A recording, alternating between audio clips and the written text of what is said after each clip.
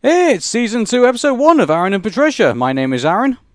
My name is Patricia. And you join us once again now on our new home on Anchor, so welcome everybody, and also a bit of apologies. We were hoping that this was going to be the first episode that we were going to do in Studio 1, but unfortunately my laptop died, so we had to do this episode back in Studio 2 with the big old Let's Play machine. So, you know what, we've come accustomed to this place since the lockdown began, so I guess we shouldn't be we're not too much of a strangers to this place anyway, so I guess it should be fine. Anyway, so Patricia, how have you been since we've been off? I've been super busy, actually. First thing that happened was my mother graduated from college. She now has her bachelor's degree in business organization. Another thing that happened is that it was my birthday. I had turned 35. Another thing that happened was that I had finished up another semester of college, and now I'm going to be approaching my senior year. And finally, I've been doing a summer internship over the past couple of weeks. So even with Old School Lane, it's been a bit quiet, but we will be doing some more content, such as new podcasts and new videos, one of which we will be announcing in just a moment. But until then, we've got plenty of stuff to talk to you about. We got Amazon purchasing MGM Studios, the Warner Brothers merging with Discovery. We've also got some Disney/Russian news. We've also got Disney planning to do some major shuttering with Disney Channel. We've got some reviews of Cruella. We've also talking about the Rugrats reboot, Sonic Central. Talking some Willy Wonka news as well. Also, we're going to talk about our celebrities ruining podcasting. That's going to be an interesting discussion. Dave Bautista turned on Fast and Furious for this particular video game franchise to turn into a movie. We'll tell you all about that too. And how about the top 10 nostalgic 90s Cartoon Network shows? They've ranked them over a Screen Rant. We're going to discuss on that as well. You're listening to Aaron and Patricia, the Season 2, Episode 1, on the 30th of May of 2021. That took me a while to get it out. But, Patricia, anyway, we're going to announce a pretty big thing on the Old School Lane podcast, so how about we wait until we make that announcement, and then we'll discuss what's actually going on Old School Lane. So and in the meanwhile, if you are interested in checking out some of the stuff that I have been posting over the past few months since we have taken a break from Aaron and Patricia, the only two things that I have up are the recent podcasts, which were the Adventure Time podcast, the interview with Fred Seibert, and the From Pilot to Final Product on Adventure Time. So those are the newest ones that I posted, as well as an unboxing video, which I got in the book Exploring the Land of Ooo, an unofficial, unauthorized story of Adventure Time, written by Paul Thomas, who was one of the co-hosts of the podcast discussing about the show. And finally, after such a long time, if you guys have remembered watching on the aftermath of Hey Arnold the Jungle movie, I got myself a copy of the Hey Arnold vinyl record. Yeah, we listened to it all the way through, so yeah, very good work by Jim Lang, we have to say. Absolutely, and I can't wait for Volume 2. Yeah.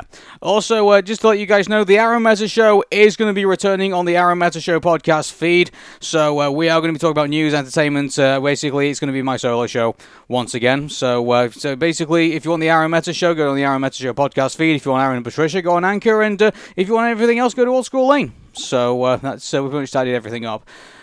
Patricia, let's go into our first bit of news. That is that, mind you, this has been discussed for quite a while, and now it's finally happened. Amazon is going to buy MGM Studios for a eye-watering $8.45 billion. Yeah, MGM has been struggling for the longest time, and I take it that a lot of people were thinking that Disney was going to buy it, but no, Amazon went in and swooped it up, and people were thinking, okay, so now everything's going to be going on to Amazon Prime. I mean, as for like why Amazon decided to purchase MGM of all things, I guess probably because they feel that the competition between Disney and other major studios is really starting to kick up. I mean, when it comes to exclusivity companies where they're releasing stuff on streaming services, you have Disney Plus with a lot of the Disney and Fox Animation and various other companies. You have Warner Brothers with HBO Max. And I guess maybe with MGM, with the fact that they were struggling for the longest time. I mean, they have been in bankruptcy for quite a while, and I guess with a lot of other things, such as a lot of their programs and their movies released on Amazon Prime has been doing very well, so I guess that maybe that's what made Amazon decide to do it. So yeah, this is an interesting thing that they did. Yeah, So but now you say that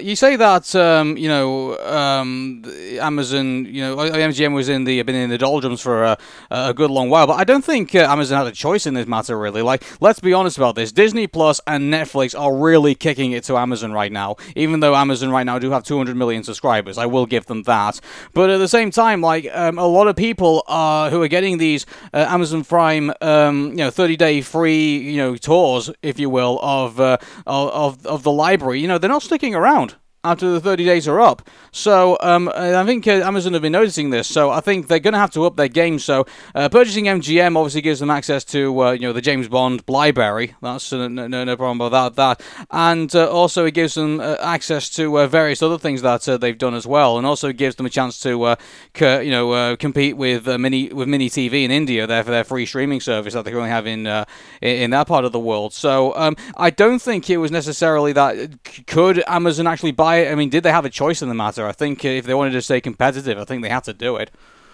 Yeah, exactly. So not only do they have the distribution rights for the James Bond franchise, but they also have the Rocky films, they have the Tomb Raider films, they have Candyman, they have RoboCop, and a whole bunch of others. So this and they have the Wizard of Oz too.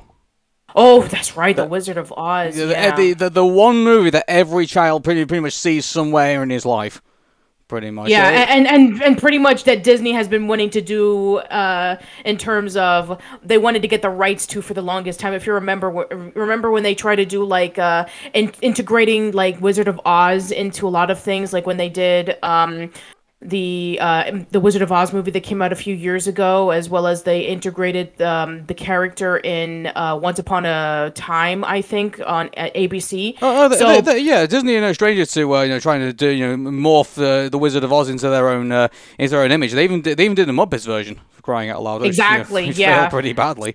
So I was thinking that maybe that Disney was going to get the rights to MGM so that they can get Wizard of Oz, but nope, apparently not. No, I think that's now. I mean, also top of that as well, $8.45 billion. Like the Metro Golden Mare is massively overpriced in this purchase. Don't you think? Yeah, I mean, other than James Bond and Wizard of Oz and a few other, smaller franchises, I mean, like, what else do they have? To be fair, they have the Rocky franchise, Sylvester Stallone, and they have Silence of the Lambs, a classic horror movie, and they have the Pink Panther 2, which incredibly hilarious. So, and also they got the classic movies as well. So there is reason for Amazon to buy it, but $8 billion. I don't know. Only Jeff Bezos could get away with doing this. I think that's definitely to be said. But I mean, there is something else as well. There's conspiracy theory that's going on. By the way, which we're going to try our best now not to indulge ourselves too much in politics. Now the election is over. We're pretty much it's not really going to be much of a talking point over the next couple of months. But I mean, what do you think of the idea that MGM also have the tape library to Donald Trump's The Apprentice, and they have all the back tapes as well? And there's all been all those accusations of Donald Trump's behavior on the show. When the cameras have been switched off, quote unquote switched off. Yeah, I know what you're saying. Yeah, and keep this in mind. Jeff Bezos owns the Washington Post. Yep. Yeah. So I mean, and this is conspiracy theories we're going into here, so I don't particularly want to entertain it all that much, but it's just something that's been discussed. I have no idea if there is going to be something like that. I can probably imagine that that's not the reason why Jeff Bezos bought MGM, but I could probably imagine it's more to do with trying to compete with Disney Plus and Amazon and Netflix, and not with the guy currently hung up in Margalo Ranch at the moment.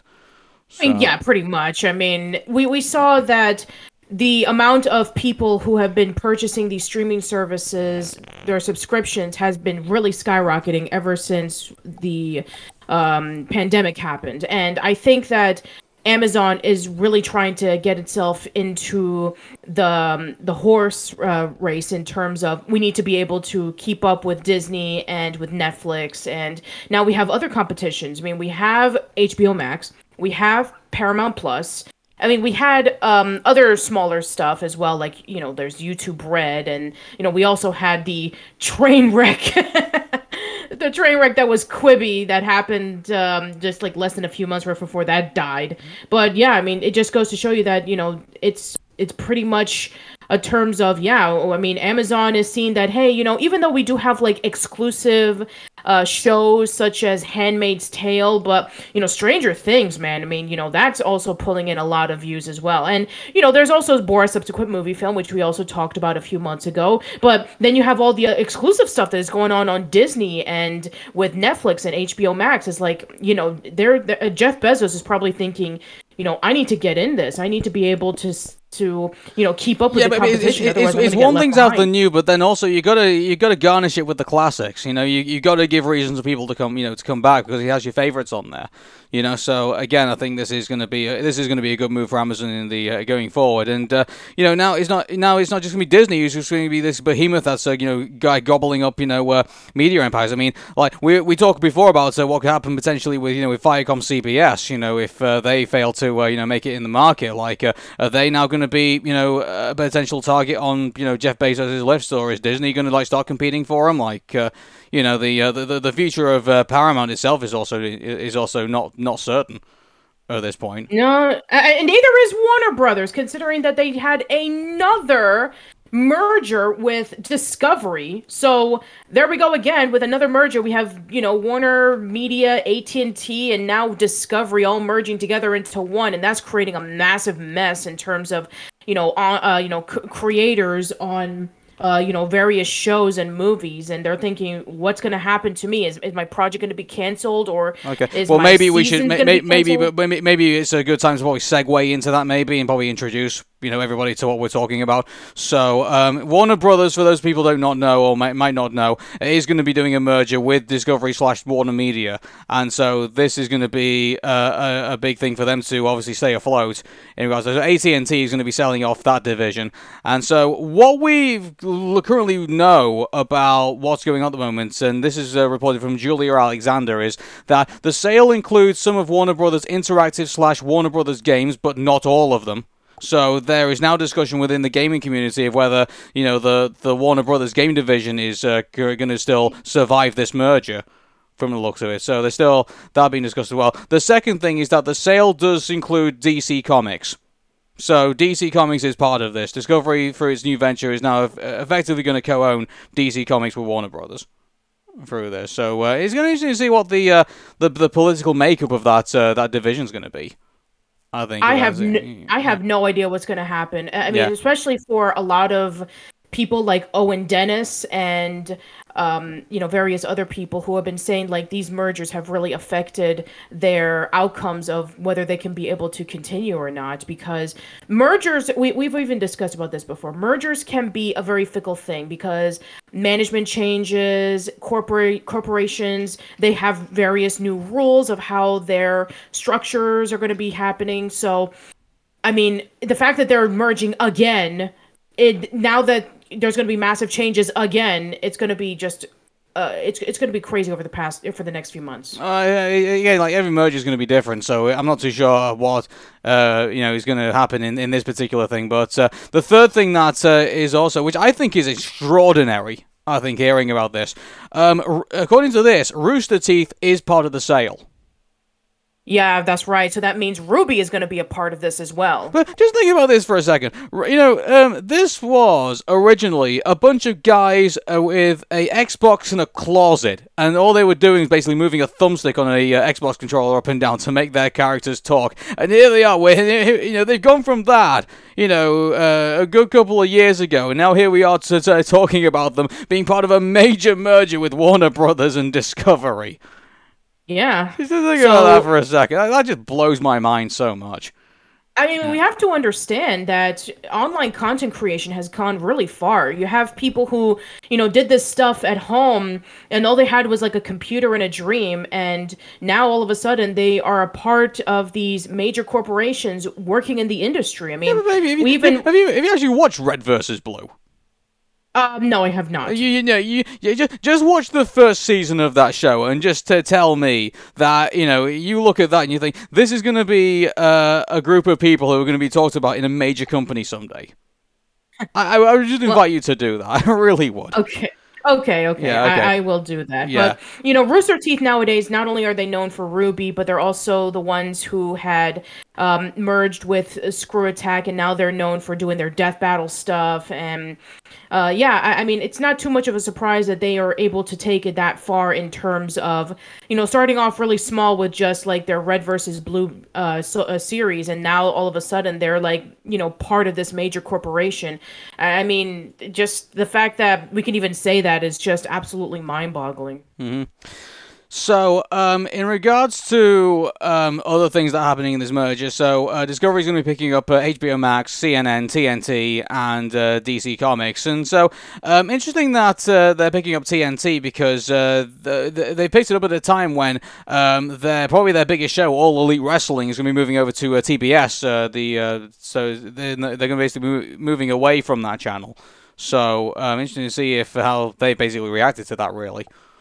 So, because they may pick up that big thing, oh yeah, we're going to make some money out of that, and it's like, oh no, we're going off to TBS.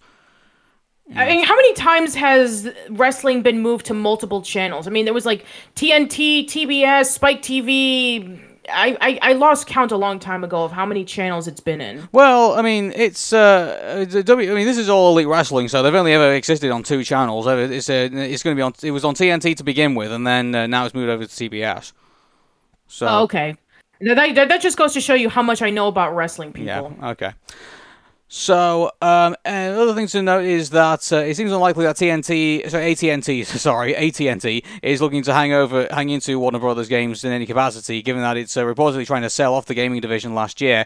Take-Two, Electronic Arts, and Activision and Blizzard were among the interested parties last year, so it's possible that some of the WB studios could end up being sold off to other gaming publishers too. So, yeah, I mean, the idea that, other gaming divisions could potentially take bits of the WB studios into the fold is still a possibility.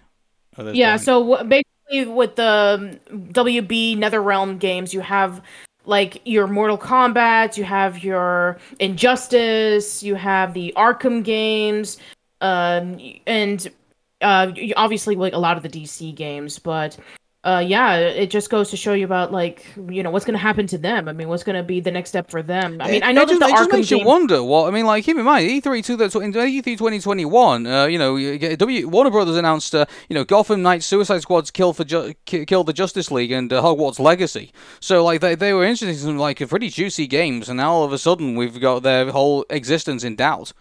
No, it's like imagine if Nintendo did a massive Nintendo Direct and like announced all these big games, and then all of a sudden there was talk about like a merger of them, like merging with like Sony or something like that.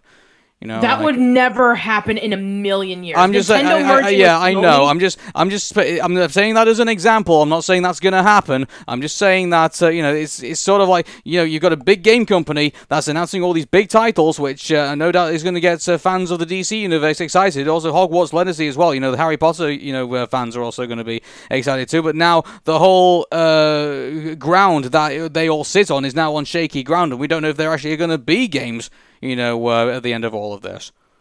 Yeah, I guess that's true. That's what I'm saying. So, yeah. But anyway, we'll keep you updated with what's going on with that. But let's move on to other things.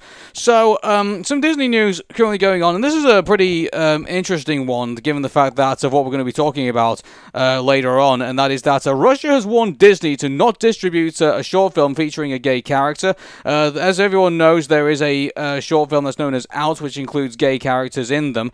There is legislation on the books in Russia about quote-unquote gay propaganda. And so the Justice Department, the Russian Communications Regulator on Friday warned Walt Disney Company against distributing content which was quote-unquote harmful to children in Russia with its release of its short film, which features a gay character. Disney have yet to respond to these comments, but this all kind of ties into like should Western entertainment companies really be kind of doing business with these types of regimes? Because did you see what happened with John Cena when he apologized to Chinese people for saying that Taiwan was a separate country from China? or accidentally What? said that. Yeah, he did that. Yeah, that's on that was on his. I don't know if it was either on his TikTok or if it was on something else. But yeah, he was promoting the new Fast and Furious movie, which Dave Bautista turned down, which we'll talk about later on in the show. And he said that Taiwan was going to be the first country to see Fast and Furious, not realizing that he was going to upset a lot of the Chinese audience that he was going. So he actually posted an apology saying sorry for actually calling Taiwan a separate country from China. Oh, jeez. So, yeah, and so, I mean, I don't know. If I was in Disney's shoes, I mean, I would say just, I mean, I'm pretty rebellious in these kind of things, and, we are pro-LGBTQ here on this show. And so, I mean, we would say to, Disney, just go for it and just, just take the brunt of it. I mean, the worst thing they could do is block it, pretty much, I think, in Russia. And so, I'd be interested to see what Disney do with this. I really hope they don't kind of bend over and say, yeah, we're not going to show this short, because there's nothing harmful about this short. We've seen it. We actually have seen it. Yes, we have seen it. Yeah, and so I get that Russia has very religiously devout people in this country, and the same thing is in the United States. Same thing here in this country. But but at the same time, there's we've watched this short. There's nothing offensive in it at all. And if anything, it's going to, I think, open a lot of people's eyes, I think, to, LGBTQ couples, I think, in this, about, these type of subject matters. And the fact that Russia doesn't want to have this honest conversation with its citizens is just disgraceful, in my opinion. It makes the fact that people have to hide to who they are. And they shouldn't do that. If they personally feel a certain way, or if they believe in a certain thing, they should be able to express it without being feared of being rejected or ostracized or even killed. And the fact that Russia is still practicing these things is, I mean, I'm sorry, but, we've come very far in terms of representation of LGBT plus people. I mean, just yesterday, there's been this huge thing on Twitter where apparently Blue's Clues and You, which is the reboot of the Nick Jr. show Blue's Clues, apparently there was a Pride Month celebration where drag queen Nina West was singing a song highlighting people who are of the LGBT community, like bisexuals and transgenders and pansexuals and couples of the same sex, and they were celebrating it. And there was a lot of responses saying, I wish I had this when I was a kid, and this means a lot to me. I mean, this is for a preschool show for 3-year-olds, and they were really touched by it. And, the same thing could be said with shows of, recent years. I mean, over the past decade, we have seen a lot of people, saying that these shows that they're watching that are representing LGBTQ, they feel that they are personally connected. They feel that they don't have to hide anymore. And they're seeing all these couples on The Loud House and Legend of Korra, Adventure Time, Steven Universe, The Owl House. And, they're saying, oh man, I wish I had this when I was a kid. I'm so glad that they're showing this on TV or in movies. And, I'm glad that representation is finally out in the limelight. I mean, sure, you're going to get those people who are saying, oh, they're just pandering or whatever. It's no, they're finally showing it out there because that's who we have in our society, and they should be represented. And the fact that Russia is still afraid, it's just pretty sad. I mean, it kind of reminds me of when here in Alabama, just about a few years ago, when it was the season 18 premiere of Arthur, and Mr. Ratburn was going to get married to a guy, and that episode was banned because apparently it would be immoral to show for children. And I'm like, oh, come on, really? Yeah. Really? I just think that, Disney, I think, have got to stand up here and say, look, this is representative of, of the community now. Unfortunately, there are, they got to say to Russia that, gay people exist. And so I really hope that Disney really kind of just say, turn around to Russia and say, look, we are going to release this anyway. If you want to ban it, then fine. But, at the end of the day, we're not going to, shy away from the various people who enjoy Disney products. And that includes also people in the LGBTQ community. And so, But one of the countries who banned the character that was featured in Onward, the lesbian cop. I can't remember that story actually, but yeah, unfortunately, there's places in the world that will do this type of stuff, and so I'm really hoping that Disney is gonna. I mean, I don't know if they are gonna. My likelihood is they're gonna want the money, so I think they probably will turn around and not put out this short in Russia, but and also here's the thing. I really hope that they also turn around to countries like China and say we are gonna put out this content, and because it is representative of various people who are watching our product, and we are going to do stuff that is is going to be going to suit our audience. So I really hope that they're not going to bend over to this, and that's just how I feel about it. So I mean, funny this as well, like this isn't about a religious thing. Me and Patricia, we're quite devout Christians, and even we feel that shorts like this should be seen by children. And so there's nothing about religious attitudes or anything like that. This is about saying, look, this is the reality of things. There are people who are in same-sex relationships, and there are people who are transgender and things like that. And so it should be allowed to be broadcast and represented in media, and without any type of restrictions. Absolutely. If they feel that they need to be properly represented in media without having the fear of being ostracized, then sure, go for it. I mean, unfortunately, there are some cases in which, they'll just do the cheapest way of doing these characters to represent so they can earn brownie points. But you know what? Those are few and far between. The stuff that I've been seeing have been doing a really good job of doing proper representation of the LGBT, and I hope to see more of it in the future. I mean, even for other things, show more minorities, and show more people of different sizes and different ethnicities. Well, I want to see more. To be fair, though, in that regard, I mean that's a different thing entirely. But they've been doing pretty well on that, I thought. Sure. Yeah. I'm just saying. Oh yeah. I'm just saying, we just need more of it. I'm just saying. Yeah, I know. So. Okay, anyway, let's move away from that for the minute. Let's move into this. So, more international news on Disney's part, and that is that Disney Channel is going to be shuttering in 100 international countries.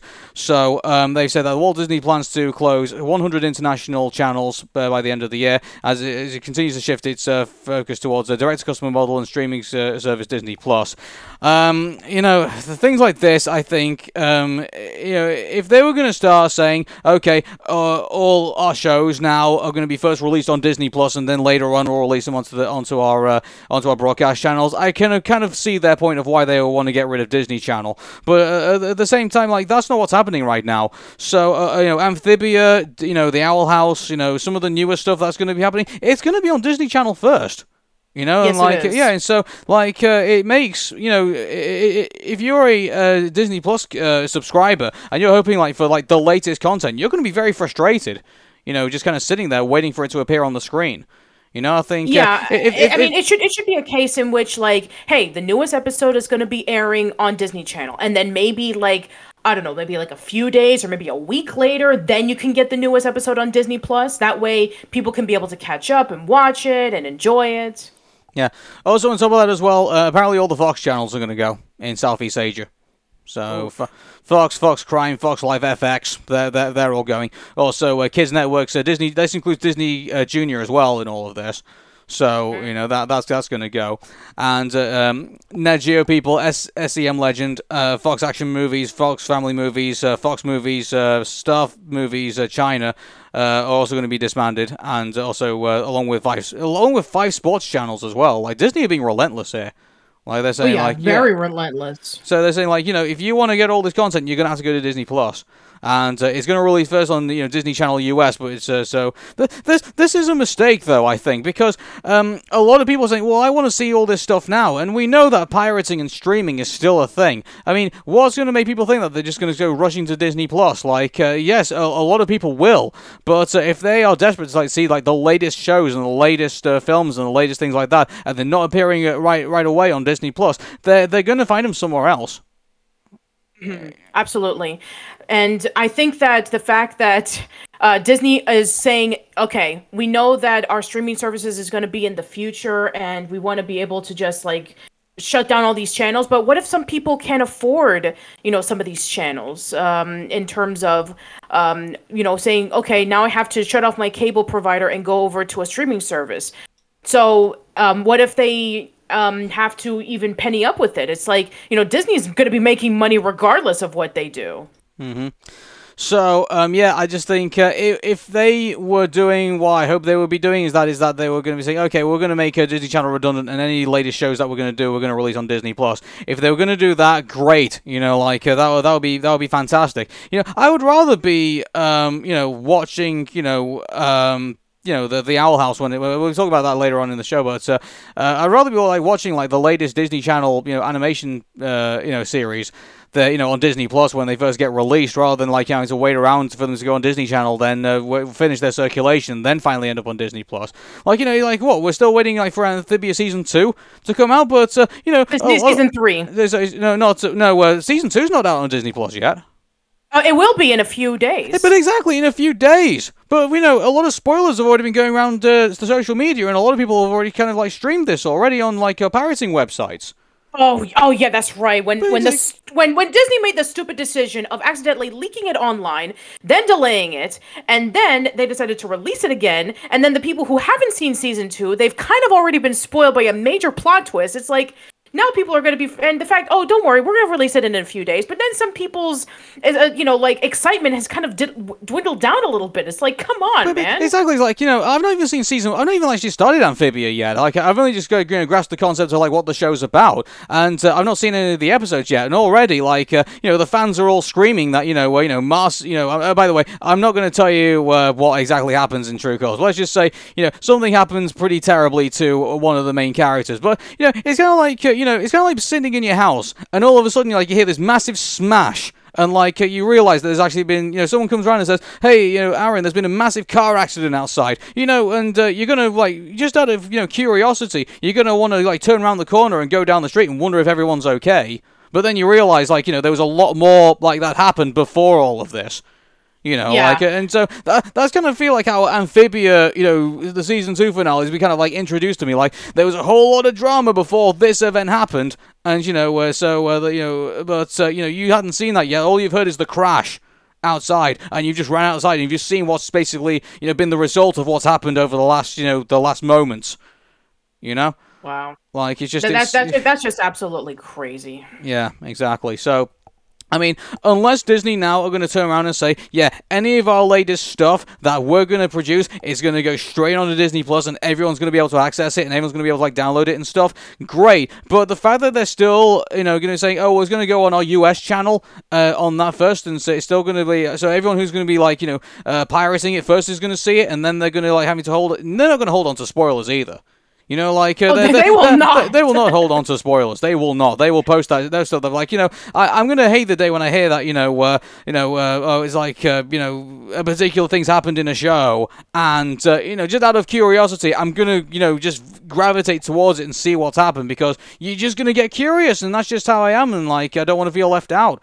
And it's going to spoil the whole show for me, when I finally go through all the episodes and see what happens. And it's going to be just a case of okay, I've heard about what's happened. Let's just see it's been executed well. By the way, we'll get to that in just a moment, because when we go into the Loud House discussion, I have a lot to say about that. Yeah, exactly. So, but anyway, let's move away from Disney's distribution problems. Let's go into what I think was a movie I still believe nobody asked for. Cruella got released, it went into a premiere, and oh boy, have the reviews been mixed. Really? In this. Yeah, so there is so many, and also on top of that as well, I think there's going to be a lot of people are going to be looking at the score on Rotten Tomatoes and be asking, is this going to be In Search of the Crystal Skull at any point? And I think you will just say, we'll keep your eyes on it and just see what happens.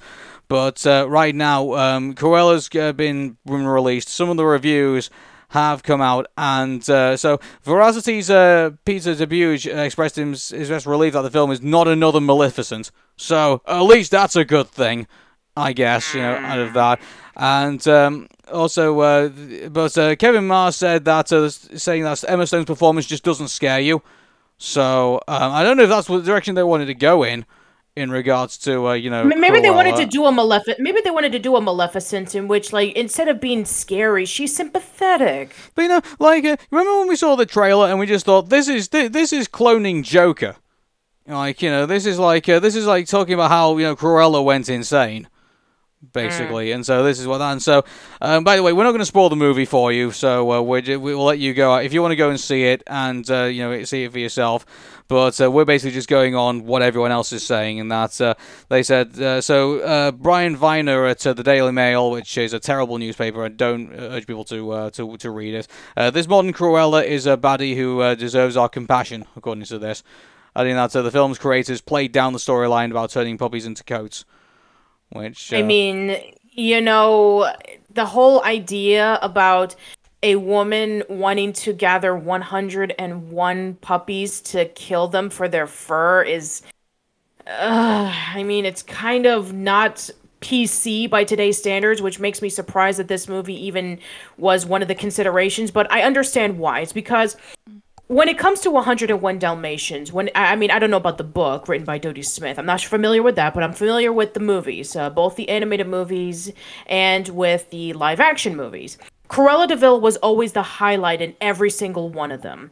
And the fact that Glenn Close, performed Cruella de Vil in such a over-the-top, frightening yet hammy way 25 years ago, Disney knew that Cruella de Vil was one of their top villains in the Disney limelight. And so they thought, hey, with all these Disney remakes and all that stuff, we had Maleficent and, we need to find another Disney baddie to focus on.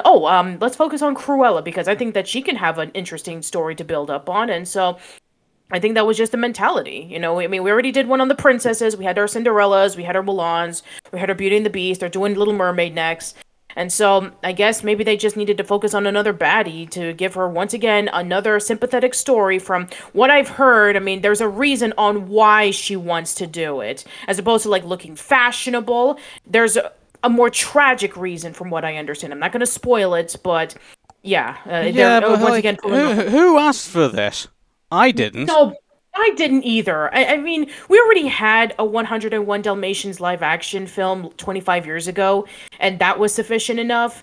So, 101 Dalmatians was already a franchise that's already been well tapped by the 90s when, it had its nostalgic kick with the animated series and with the 2 live action movies and then the direct-to-video movie. So it's like, Disney, if you are going to do these live action movies, then why don't you do one that people have been wanting to see? Or, maybe go off and pull off a Pete's Dragon in which, like, the original was kind of dated, but you brought it back and it became more updated and more people appreciated. It's like, don't fiddle with the classics as much anymore, unless you're going to do something new and interesting to it.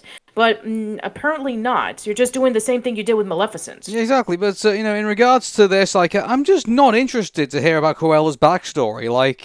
I just don't think that it's going to be really all that compelling. At least from what I can see anyway. I'm not hyped to see, what happened to the backstory of someone who went crazy and tried to kill a bunch of puppies. It's not what I would particularly want to engage myself in, really. So, it's just like, what is, I really hope this doesn't kind of become a thing, because what are we going to get next? Jafar's backstory of why he ended up being a royal, an evil royal brazier who wants to take over the world. Or we're gonna get Ursula's backstory on when she was banished from Atlantica, and then she wanted to get revenge on King Triton. Or why don't we get Dr. Facilier's backstory? To be honest though, Ursula makes somewhat more sense because she still is kind of I don't know, if I had to pick between Cruella and Ursula and who I wanted to hear more about their backstory, I think I would say Ursula. I think she would. She definitely deserves some sort of development, at least in my opinion. But Cruella de Vil, not really. It just doesn't interest me all that much. Maybe it's because I wasn't all that invested in 101 Dalmatians. I don't know. Maybe if I was more, I probably would take more of an intrigue into it. But as far as I'm concerned, it just doesn't interest me. I'm bored. I'm not engaged. You know, it's just Sure. it's yeah. So, but you know, if this is the way, if this is a whole series of films that you know, I mean, what we're gonna get Scar's backstory next? Like, like, what about Chernobog from Fantasia? I mean, what, we're going to get, like, a backstory of, like, how he ended up, like, you know, on top of a mountain with demons and things like that? I don't know. We're gonna get Monstro's backstory, in which like he was swimming in the ocean, and then we're gonna find out there was a reason on why he ate Geppetto when he was trying to find Pinocchio. Yeah, it's like it's just this. I can see this just getting ridiculous, can't you? Let's give it a few months. Yeah, let's get away from this topic and let's move on to something that we would actually like to see. So, Okay. Okay. The trailer dropped for Monsters at Work. I'm actually really hyped for it. Actually, because this is the prequel we actually wanted. You know, we didn't want Monsters University. We didn't want, yeah, like this is the the sequel. Sorry, this is the sequel that we wanted, not the prequel that you know Monsters University was. And you know, because like not only are they going to be focusing on the fact that you know Mike Wazowski and you know Sully are now going to have to like resurrect Monsters Incorporated from the ground up. You know, like how that all ends up, and obviously, you know, Sully has his idea for you know making people laugh to get more energy. So there's always that. But also, we're going to get the really interesting story of a guy who's walking in thinking that he's going to be like the top scarer of the company, and then realizes that they don't want scarers anymore. They want people like you know comedians to like you know make them laugh. So he's going to go through that whole arc. So. You know, they've got some really great ideas here for this series, and I really hope that they just go full 100 miles with it, and just you know exploit it for all it's worth. You know, I'm really excited about it too, considering that it's actually a Pixar series, and this is the first one that we had in 20 years since Buzz Lightyear of Star Command. So the fact that we're going to get Monsters Inc. and it's going to go delving into not only Mike and Sully's story, where they're trying to, you know, resurrect Monsters Inc. and trying to give it a new direction, but also focusing on the student who has been trained for something all his life. And then they found out just like literally like how long does it like what's the time frame between the movie and this series? Like maybe a few days, a few weeks, I don't know, but like really quickly that scaring has become obsolete, and now laughter is 10 times more powerful. And this guy who has been training all his life, and he's like confused and he doesn't even know what to do. It's like a person who has been training to be a blacksmith all his life, you know, helping with horses, and then all of a sudden, you know, the automobile was invented, and now, you know, he's kind of like out of a job. So yeah, that just goes to show you that, you know, there's probably going to be a lot of relatable moments in which, like, you know, in our society when it's constantly changing and we don't know what to do. I mean, like, even with like this pandemic thing happening, it's like, you know, if you've been training all your life to like work in an office, but then you're like, oh man, now I can't work in the office anymore, I have to work from home. I'm not going to be able to interact with people. I'm not going to be able to, you know, possibly even get that promotion to move up in the world. So, like, there's a lot of questions that I do have, and I'm really excited about it. It's like, see, Disney, this is what you do. If you are going to bring back a very popular movie, then do something interesting with it. This is interesting. Cruella is not. So, yeah. I'm excited for it. Yeah, I'm really excited for it, too. And so, also, as well, you know, John Goodman and Billy Crystal are coming back to replace their roles. You know, yeah, like, and I'm really excited about that too. You know, like this isn't just some side series where they're just kind of like bringing in like Jim Cummings to do like 50 voices for the for the show. Like, you know, they're actually bringing back people who, you know, originally were in Monsters Inc. and are going to be doing some really good stuff with them. You know.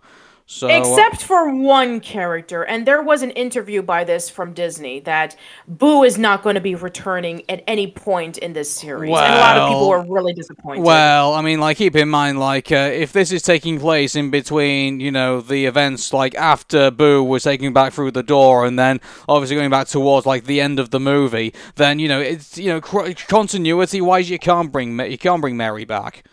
You know, very true, because considering at the end of the movie, we saw that it had been one full year since, you know, the events of when they brought Boo back and to when Monsters Inc. utilized laughter. So maybe it takes place, like, literally in between. So, yeah, I guess it does make a lot of sense that Boo wouldn't be returning because Mike would be, like, busy putting together the door. Mm-hmm. You know, like, I think if they did bring Boo back, I think it would have to be its own movie in itself. I think. Yeah. So, like, I mean, I could think of the idea. Keep in mind, the original concept of Monsters Inc. was that, Sully wasn't supposed to stay in the monster world. Like, he was going to, like, sacrifice himself and end up in the human world, and then him and Boo would, like, spend the rest of their lives with one another. So, like, there was going to be, like, I would like to see a Monsters, Inc. movie where, Sully gets trapped in the human world and is struggling to get back, and he has to rely on, an older, not Boo now, but now called Mary, and, like, she has to help try and get Sully back into the monster world. And, it sounds kind of like, a particular show that we were already going to talk about, but, again, I think I would really love to see, if they were going to bring Boo back, I think I'd like to see her back in that capacity. Or like, he's like, you helped me get back into the human world, now I'm going to help you get back into the monster world. I'd like to see that dynamic.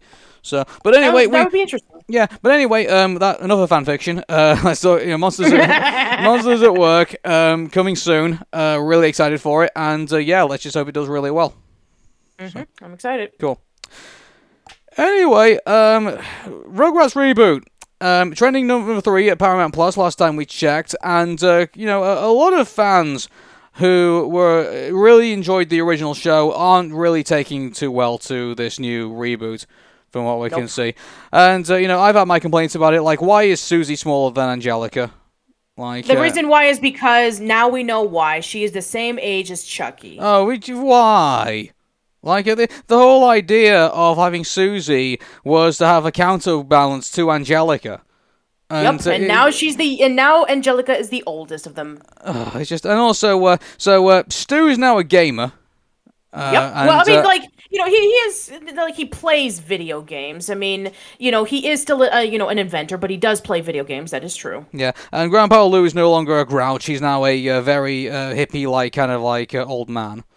Yes, he is. Which I guess maybe makes more sense, because, like, if they are doing the Rugrats for a new generation, like, the likelihood is that he was, like, a veteran in World War II is going to be very, very unlikely, I think. If anything, I don't see him being a war veteran at all, considering that if he was a hippie in his day, that he would be anti-war. So, that fact that, he does yoga, and he is very laid back and zen, and he's played by Michael McKean, so this is the third time that we've had a voice actor for Lou. The first voice actor was David Doyle, who passed away in 1997, and then the second one was Joe Lasky, who passed away about almost a decade ago. And so it makes a lot of sense why they have this new interpretation of Grandpa Lou. And not only that, but it has been confirmed that Betty is gay in the Rugrats reboot, which a lot of people are saying, oh, really? So that means Howard's not in it? It's like, hold on. A lot of people need to calm down about this. So, a lot of people have even argued that, Betty was kind of like a, sort of, represented as gay, almost, not really, but a lot of people thought that wasn't she like a really like she was a really strong feminist. Yeah, so I think that was her kind of thing, I thought, in the original show. But so what has happened to Howard in the show? I don't know, to be quite honest. I think that Howard is around, but not really as much. But I think that, we will be, hearing more about it in the future. But we do know that Howard is in it. And I believe that Howard has another voice actor, which makes a lot of sense. So is he talk about this. But how does that, is he the dad of the twins, or is he like, because how does that work if Betty is a lesbian? I don't know because I don't think that they brought Howard in as of yet. I think that they are going to bring him in because we did see it on the promotional art. Maybe that maybe Betty and Howard were together, and maybe they got divorced, and now Betty is gay. I don't know. So Betty's bisexual. I don't really. Maybe bisexual. I have no idea. I really don't, because they just announced this just like literally 2 days ago as of the recording of this podcast. So we just got the information about Betty being gay now. Yeah. So I really don't know how this is all going to play out, but all I can say is that for putting that aside, the whole content of, well, let's talk about the animation for a second. Like, people said that the animation of the original show was a bit ugly looking, but yes. I look at this now, and this doesn't look any better to me. A lot of people have said that it looks like a PlayStation 2 game. Oh yeah, like mind you, there are some Rugrats PlayStation games we can compare it to. So I will give it credit there. It does look a little bit better than the Rugrats PlayStation games, but much better. Yeah, but I mean, it just it still looks pretty ugly from what I can see compared to the 2D animation, at least. You know, like I mean, like I said in the podcast that we did a while ago, discussing about when this reboot was being announced and we saw the trailer. A lot of people are very, very critical about the Klasky Chupo style of art in terms of it looking strange. I mean, you have to understand that they are an Eastern European upbringing where Gabor Chupo came from an Hungarian background, and a lot of the animators came from very similar backgrounds in which it's Eastern European. And so when they brought it over to the US, I mean, when you look at like Hanna-Barbera animation, or when you look at Filmation, styles of animation, or MGM, or anything like that, it is very strange, admittedly. And there are some cases in which heads look like potatoes, and bodies are very weird, and the mouths are all the way down to their chins. I mean, that is a stylistic choice, and a lot of people just didn't like it. And there's a generation of artists and animators who absolutely despise it. But making it 3D and just putting a fresh coat of paint on it is like, a lot of people just think it's unnecessary. I think it's unnecessary. I mean, this kind of, style of animation, I mean, especially with 3D, unless you can do it really, really stylistic and really well, it's going to be dated rather quickly, as opposed to 2D animation, which is a little bit more timeless. I was going to say, because I used to, we all made to say that, Dee Dee had, clown hair. Now she looks like a cone head. I mean, I'm not digging this. I'm really not. And I'm still trying to get used to the voices. Like, I mean, listening to like Dee Dee and with Lou and with some of the other adults, I'm gonna have to get used to it. I mean, I understand why they had to replace it, because I mean, first of all, this is a reboot, so this is Rugrats for a brand new generation. And, they had to, and, some of the voice actors have sadly passed away. Like mentioned before, like the voice of Grandpa Lou has passed away. The voice actor of Stu, Jack Riley, passed away. I'm still, because I remember when I brought this up with Craig Bartlett at one of the interviews, and even he was confused of why they were doing this. You know why they're doing this is because, next to SpongeBob, Rugrats is still very, very popular, very nostalgic, and very marketable. It's like the reason why they brought back the Powerpuff Girls in 2016, because it's still very marketable, and it's still very recognizable, very nostalgic, and has a lot of notoriety. Even Nickelodeon, just like recently, as of like last year, they now realize that Avatar: The Last Airbender was a major commodity when we knew that for 15 years. By the way, I'm just looking at IMDb right now. There's 159 reviews in it, and currently it's only got 4.2. Oh my gosh! Yeah, this isn't good, people. I'm just I'm getting bad vibes from this. Also, so as well, Google users are saying that only 65% of people want to watch it. Like that's an empty popcorn box if by Rotten Tomato standards. Well, you know what? I mean, to be fair, it just aired like a few days ago, so I'm gonna give it more time. And we have to keep this in motion. This is a reboot for a new generation, but from what I've been seeing, it's like looking at this new generation, they're not taking to it too well. I mean, it's number 3 on currently Paramount Plus at the minute, but I really hope that we're not. This is another thing as well. Like, I know we're sick to death of SpongeBob SquarePants, but to kind of use Rugrats as a vehicle to kind of stick it to SpongeBob is not a healthy way to go. I'm sorry. If this is what they're going to do to the Rugrats, imagine what else they're going to do. Oh, man. Imagine what they would do if Hey Arnold was getting a season 6. Oh, no. Wow. If I have to say, I only accept it if Craig Bartlett's at the helm, and he's very critical about what's going on. Or if even worse is if Craig was not in the project and they decided to do it anyway. Yeah, exactly. That's what I'm afraid of. So I am super afraid of this. It's just so they but push the Loud House. push the Loud House. You like, wasn't there the Loud House movie? When's that? Have we got a date for that yet, or has it now come out? Like, no, it hasn't come out yet. I think it's supposed to come out either this summer or this fall, but I haven't heard any new information about it. I mean, push all the other shows. I mean, what happened to Glitch Techs on Netflix? I mean, a lot of people really liked Glitch Techs.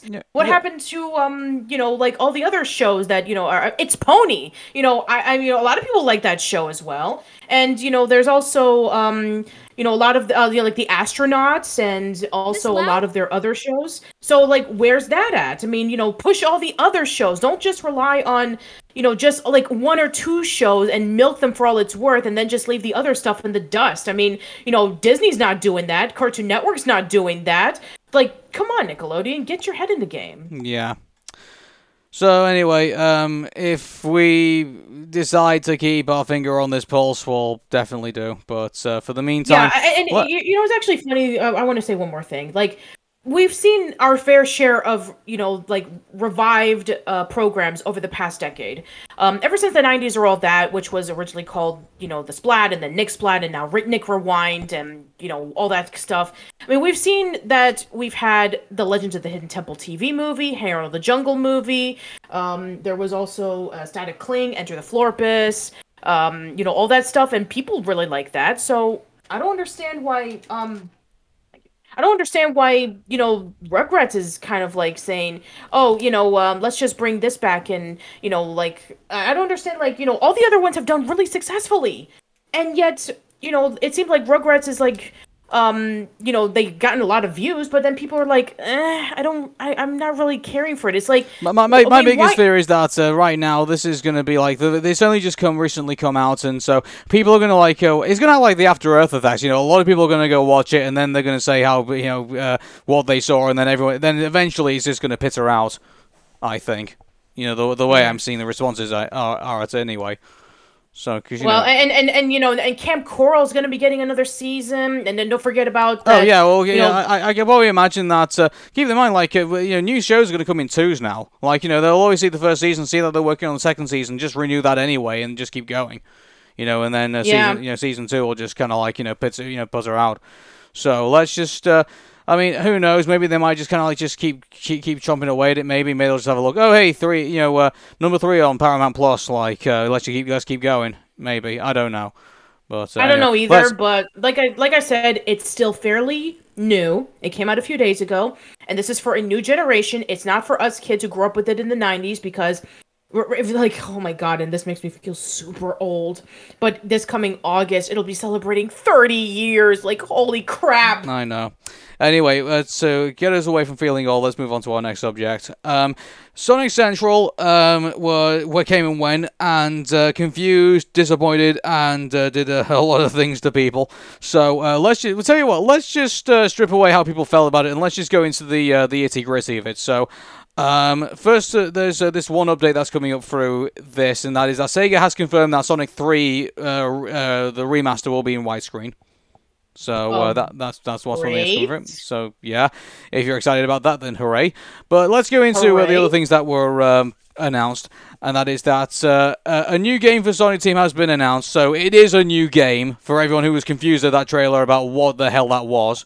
Like, it was just basically Sonic running around a forest. He makes this really weird, like, crop circle or whatever, and then he just says 2022, and that's the trailer. That really sucks, considering that Sonic's anniversary, it's, once again, holy crap, I'm old, its 30th anniversary is this year. Exactly, and that's all they have to show for it so far. You know what? Maybe they're trying to not to do a Sonic 06 and Sonic and the Secret Rings, in which, like, and Sonic for the GBA. Let's not forget about that.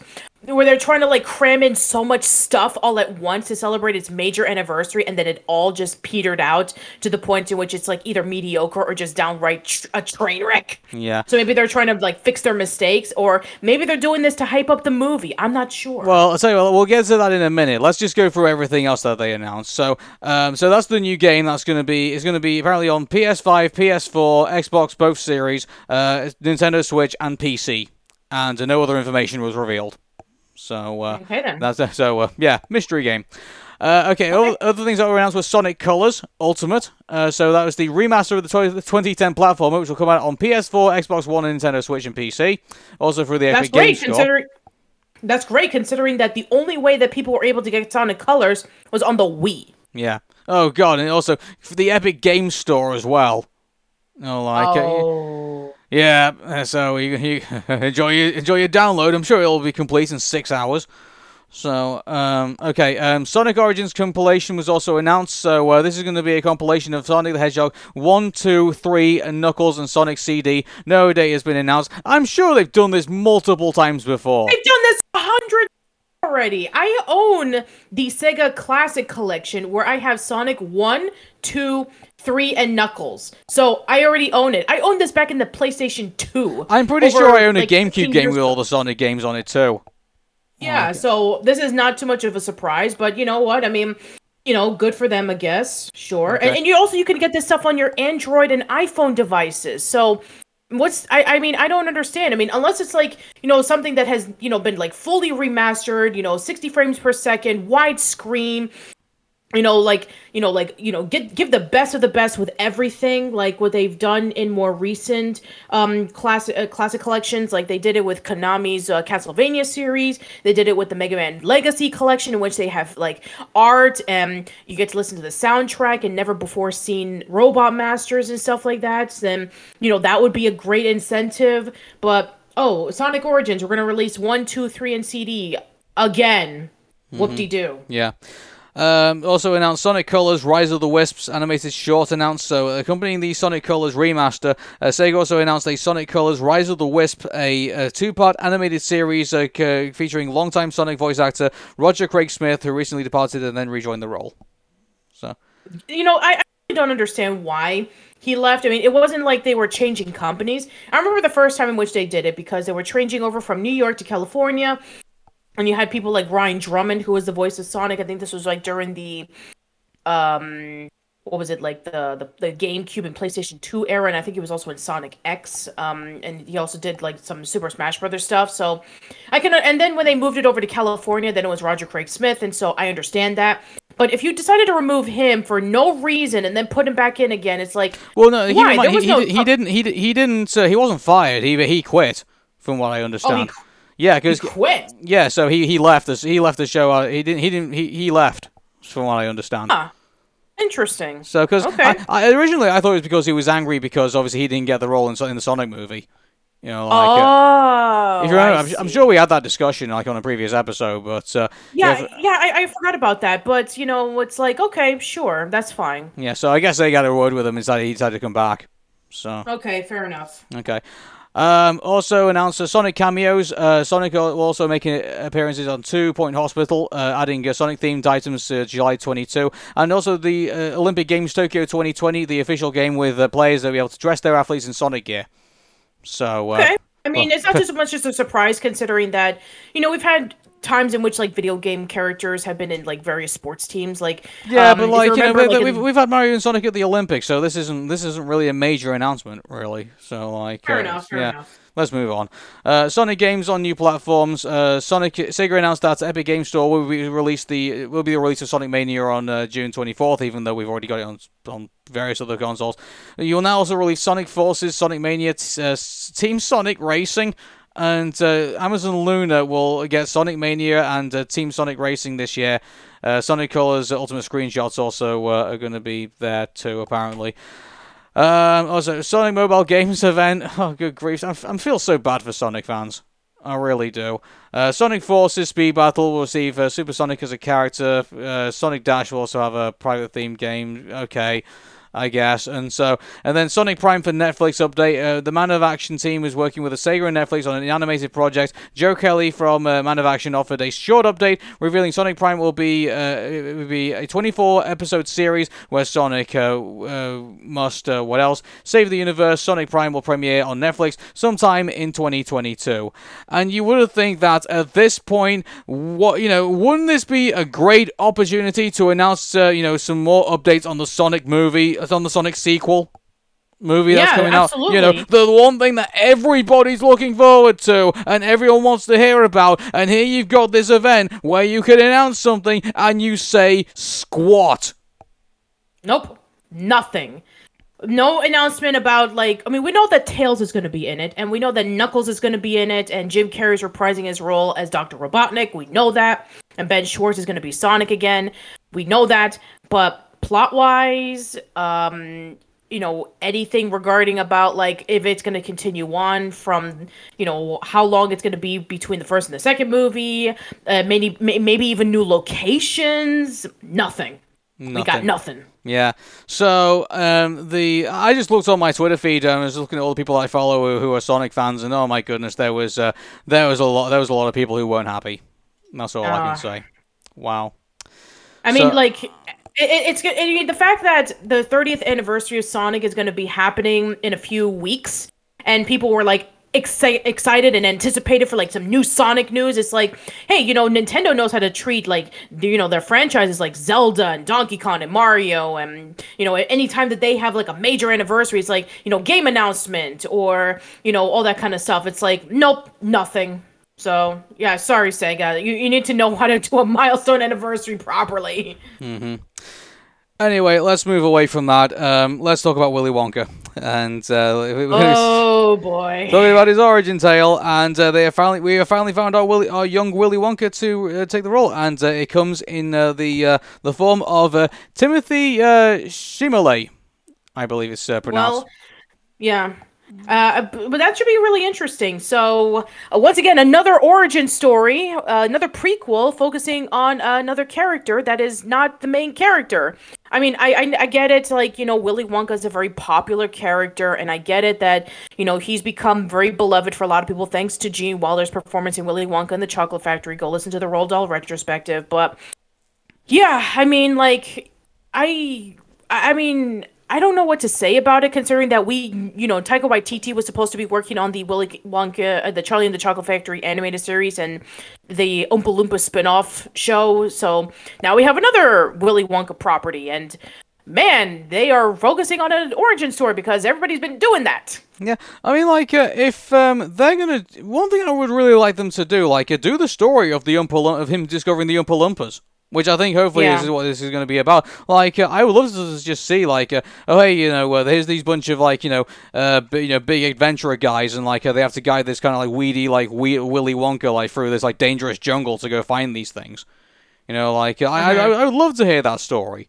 Like, you know, and maybe, you know, Willy Wonka has to, like, prove himself to the Oompa Loompas and has to, like, you know, there's a story there. There really is. So, I mean, if they tell that story, then great. But, like, if all they just do is just kind of mither around, like, the details of, like, you know, oh, hey, you know, he was miserable at this one particular time and, like, you know, he did, like, these, like, little things. Like, I think if they spend less time, like, giving us kind of, like, you know, adventure and whimsy and things like that, and spend more time kind of, like, just, you know, hanging around with him, like, not being all that interesting, I think, yeah, that would suck as a Willy Wonka prequel. But, I mean, there is an interesting story here of him trying to find the Oompa Loompas, and I think they should exploit that for all it's worth, I think. Yeah, I mean, like, now here's the question, like, you know, which direction are they going to go with the backstory? I mean, I'm sure they're going to delve more into just like, oh, Willy Wonka finds the Oompa Loompas and rescues them from the Vernicious Knits. I mean, I'm sure there's got to be a lot more to it than that. Maybe they'll try to, you know, do a different backstory that isn't Tim Burton's. Oh, I have daddy issues.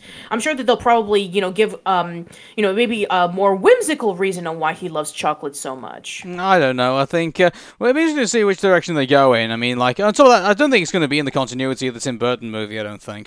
Oh, so, no, I want it to be its own thing. Yeah. I really do. Yeah, I think it will be.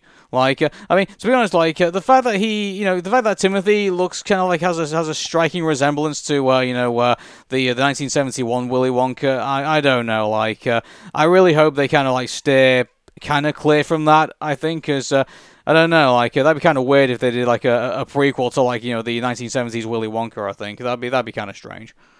So. Even though it would be strange, but I think it's kind of expected for a lot of people because when they think Willy Wonka, they immediately think of the 1971 movie. They don't think of the book. They don't think of the 2005 film. They think of this movie because it's become such a beloved classic. I mean, we already talked about this already, but I mean, it's it become a major staple in our pop Yeah, culture. but like I know, but to kind of do it again in that style. Like, I know. That would be like really stale and not very necessary. That's true, and I hope that they go in a completely different direction. But yeah, I want it to be its own thing. I want it to steer far away from it. But people are gonna there's gonna be some people are gonna be sadly expecting it. I don't know. Like if they did do that, I mean, it would be probably. I mean, how old was Willy Wonka at that time? Like, when if. I can only imagine, like, maybe if they rolled it a couple of years back, maybe he would probably be, if this version of Willy Wonka took place in, like, the 70s that it actually took place in, I don't know, and they rolled it a couple of decades back, he'd be taking place in, like, maybe 1940s, 1950s time, I don't know.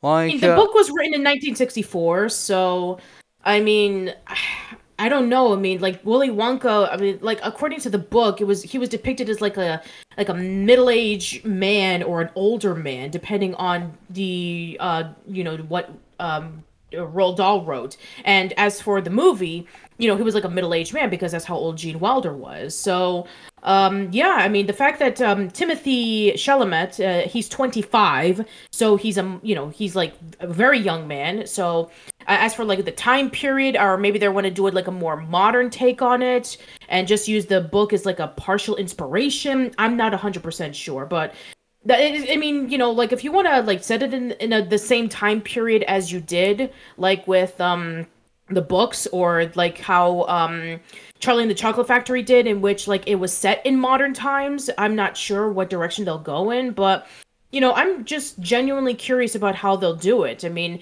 are they going to do like a Halloween remake in which they'll focus the first half on Willy Wonka's backstory, and then they'll do a retelling of, him at the chocolate factory, and then setting the way the golden tickets, and then eventually meeting up with the kids, and then focusing more on his perspective? Or they're just going to go straight out, complete prequel, and then maybe at the end credits it flashes into him opening the factory for the first time. I'm not sure. Yeah.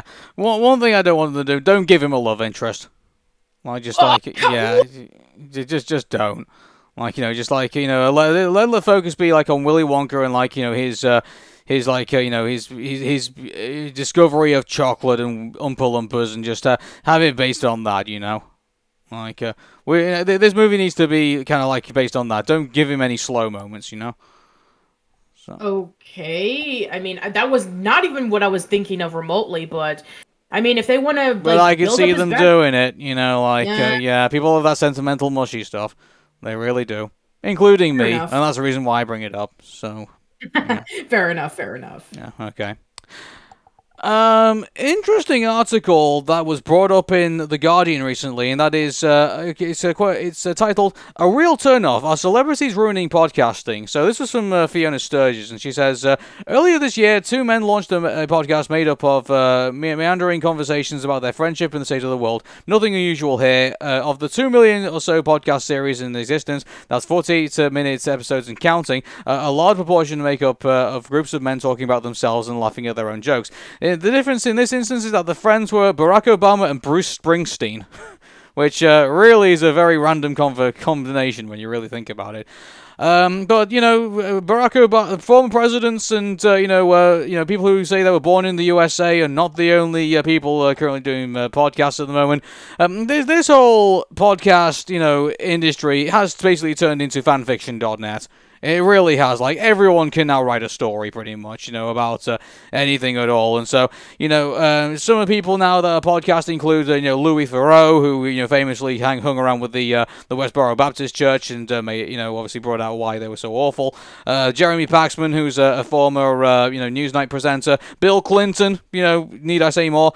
Julie Andrews also has a podcast. Gary Kemp, Rob Brydon, Sophie Ellis-Bextor, Joss Stone, Paris Hilton, Jason Bateman, and even the Duke and Duchess of Sussex all have their own podcast. And now even, other people now, including David Tennant, Oprah, Jessie Ware, Chelsea Peretti, Kate Hudson, Snoop Dogg, and Gwyneth Paltrow, and Leonard Dunham, and like many other people, like all these celebrities now are now jumping into, the podcast, ocean, and now, obviously it's becoming a big, massive bubble that's ready to burst.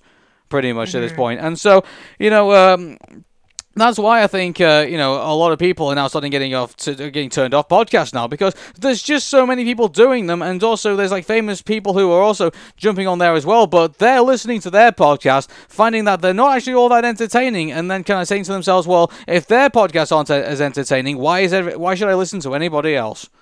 And it's kind of funny because Casey Reed, my former co-host of We're in Between, he once said this, like, starting your own podcast is like the 2010s, or at the time when he was saying this, equivalent of back in the 80s when kids used to say, hey, let's get a band together.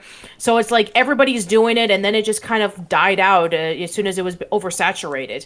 So yeah, now we have celebrities doing it, and one of the reasons why they were saying this in the article is because for a lot of people who do podcasts for a living, the way that they are able to gain money is through sponsorships. So the fact that these celebrities have key billing in which like they can be able to invite their friends who are also celebrities as guests, they can immediately get a quick sponsorship so that they can be able to keep themselves afloat. While as, Joe and John, who do their little podcast in their rooms, and, they talk about various things, and they're pretty niche to a specific audience, they're not going to be able to get as much sponsorship deals. And a lot of people are saying, well, celebrities are ruining it because they're just taking away the sponsors from these hardworking people who are doing their own podcasts, and they're not as well known because they're not famous. I think the thing with podcasts, and I think this is something I'm going to be bringing up with the Aaron Meta show, and by the way, I'm going to be announcing something pretty big once we get the Aaron Meta show going back again, but, I think that, unfortunately, the podcast market is becoming quite saturated now, and, eventually this is going to be a thing where, everyone and their mum is basically going to have a podcast soon. So I think there's going to be, there's going to be now an appetite, I think, within, the listening market for something different, I think. And so I don't know what that difference is going to be. I mean, I'd be interested to see basically what comes out. I mean, the one thing I don't really want to see is like, a podcasting version of Twitter, where it's kind of like, oh, well, I'm going to say, like, something for a minute, and then that's going to basically be it. And there's going to be, like, these small little clippets and things like that. Like, I really hope that's not going to be, that's going to be a lazy podcasting, platform, if that's going to be a thing. That's another thing that was also mentioned in the article. Let's see, it says it right here. Renee Richardson, the founder of Broccoli Productions, a London-based podcast company, observes a laziness in terms of commissioning.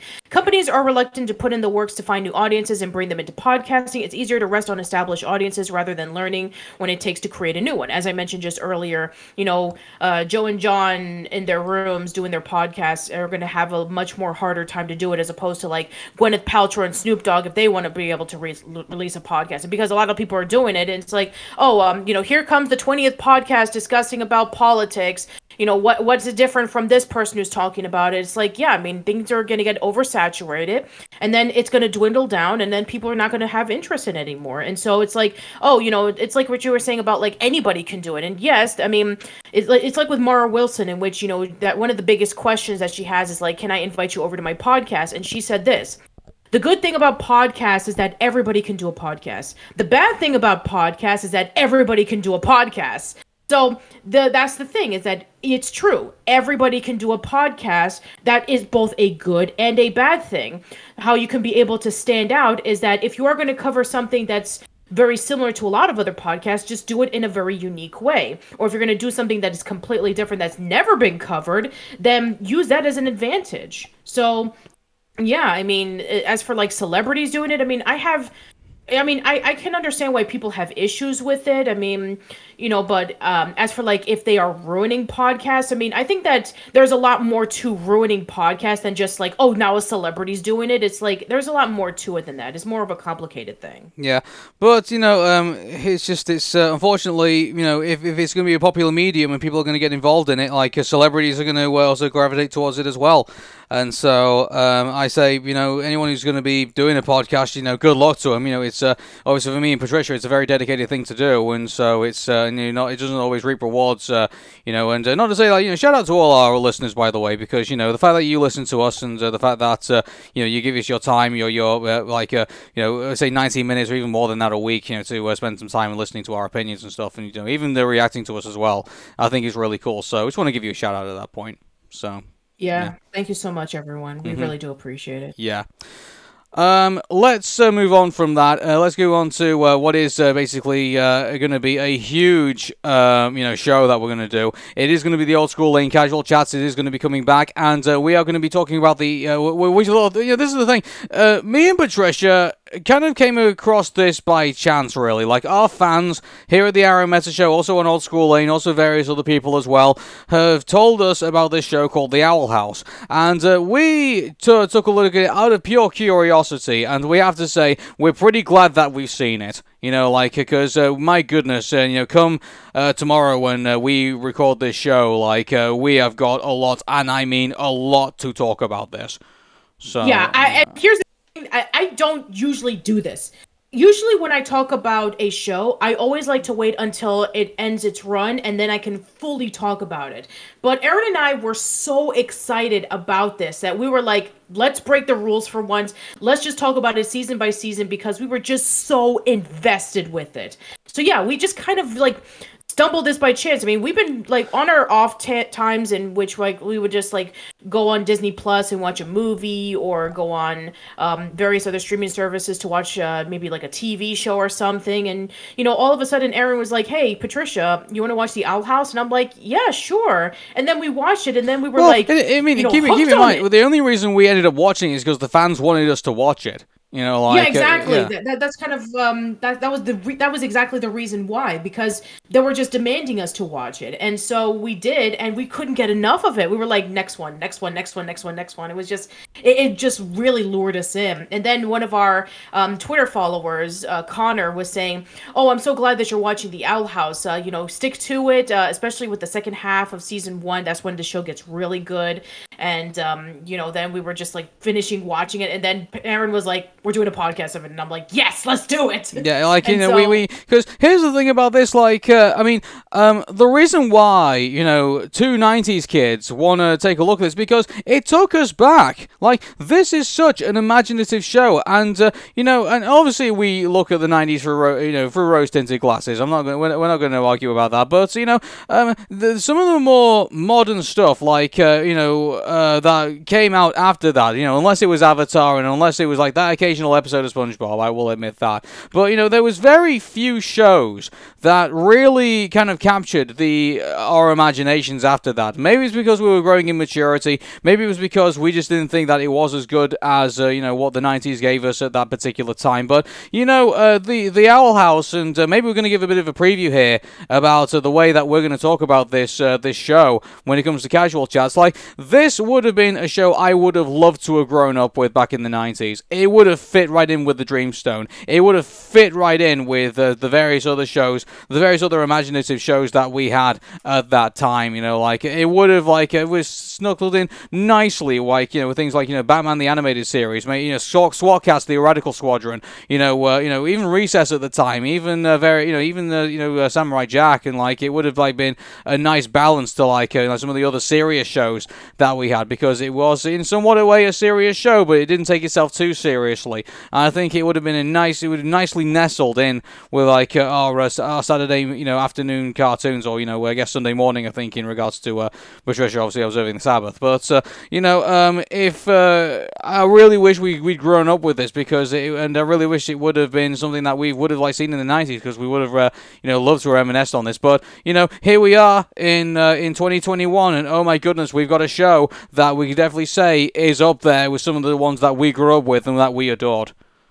Yeah, and that's not to say that all the other shows that came out in the recent years didn't bring us back. I mean, I have seen Adventure Time, I've seen Steven Universe, I've seen Gumball, I've seen Korra, I've seen the 2012 iteration of TMNT.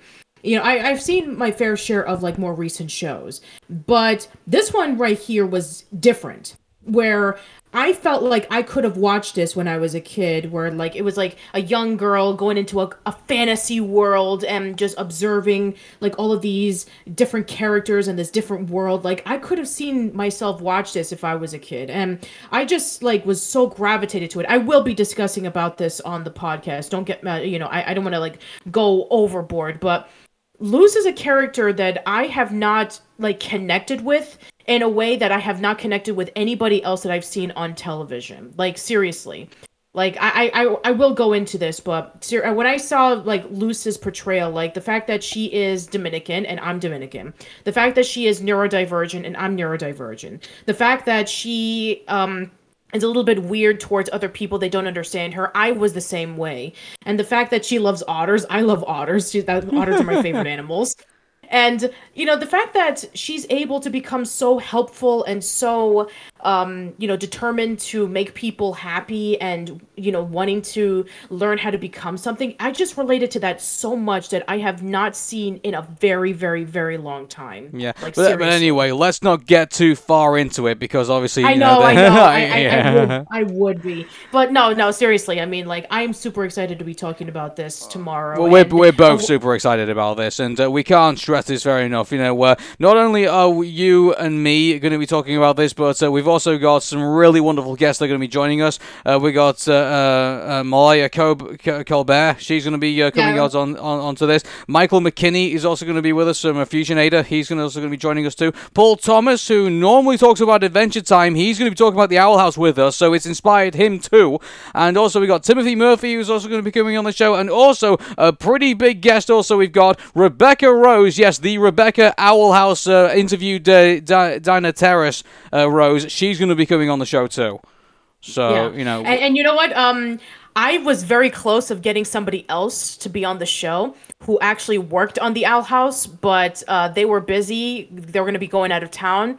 And they said, I can't wait for me to listen to the show. So just know that I was really close of getting somebody who actually worked on the show to be on as a guest. But this person is really excited to hear about what we have to say about it. Yeah, but seriously, people, like, all we can say right now, I hope it gets you really excited. Like, definitely all the Owl House fans, I hope it gets you all excited that this is a show that we have not been all that hyped about, for quite some time. It takes something really special for me and Patricia to, change the channel and say, hey, this is what everyone should be listening to, because, my goodness, have we had our disappointments over the years, like Zombie Simpsons, the ongoing SpongeBob saga, which just doesn't seem to be never ending at this point. Also like all the other stuff that's tied around with that as well, and just there's been a lot of bad stuff that's been happening in this, and no doubt you've heard about it so much on this show.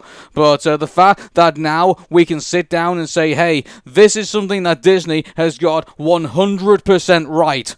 And we can definitely tell you, okay, maybe we're 99.9% right, I think, to be fair, because there is some things I will say that. But anyway, we'll put that off for the casual chats. But seriously, guys, tune in. You're going to really love this one. Yeah. And we are going to say this right off the bat, that if there are any shows that are out currently that you want Aaron and I to watch so we can talk about it, please let us know. By the way, actually, let's put a disclaimer on that. We're currently going through Gravity Falls. We will eventually get to Amphibia, and I think there was another third show that we were going to be looking at too. I think on the list we wrote down we were either going to be talking about Rick and Morty because the 5th season's coming out. Oh, Rick and Morty was the third one. Yeah. So, but Patricia hasn't seen Rick and Morty, but I have. I have never. So. I have. Yeah. So this is going to be like a reverse we're in between, in which when I saw As Told by Ginger, but Casey and Ashley hasn't. So yeah, I'm going to be watching Rick and Morty for the first time, but Aaron's seen it all the way through, so this is going to be interesting for me. Yeah, you're going to finally find out what Pickle Rick is all about. I am genuinely curious. Yeah. Hey, Patricia, you want to see my Pickle Rick? Oh my gosh! I hope that's not what it's about. Anyway, let's quickly segue onto that. This is mind you, we say this is a mature show anyway, so you've been warned. So anyway, let's talk about Dave Bautista. Surprisingly, not about WWE. Surprisingly, not about the Avengers or even about about him being Drax the Destroyer.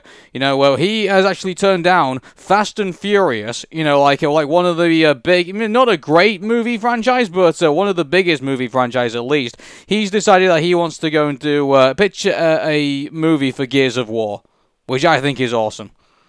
That's very interesting. So, I mean, you're essentially saying, yeah, there's this huge movie franchise that I could be a part of, but it's like, yeah, I want to do a video game movie. So that's actually a really interesting direction. I'm actually curious about how that's going to turn out. Yeah. So Joseph Noop, he's taking a look at this from IGN's perspective. He says it's no secret that actor Dave Bautista really, really wants to play Marcus Phoenix from the Gears of War movie, but it may not be entirely clear how bad he wants it. In an interview with Collider, Bautista says that he turned down an offer from Universal to play a role in the Fast and Furious movie in order to promote Gears of War adaptation. He said, Bautista said, "I don't make any pretense about it. I had a chance to get a meeting with WB. They were talking to me about this, and they said that, hey, let's talk about Bane. That's not happened to me one another time in my career. They wanted to talk to me about Fast and Furious, and I said, I'm not interested. Let's talk about Gears of War character Marcus Phoenix." So Universal brought him in to talk about either playing a Batman role or playing a character in Fast and Furious, but he said no. On my terms, I want to talk about Gears of War and talk about Marcus Phoenix. But he's later said that he thinks Universal was quote unquote a little put off. Well, he said he didn't regret taking this shot.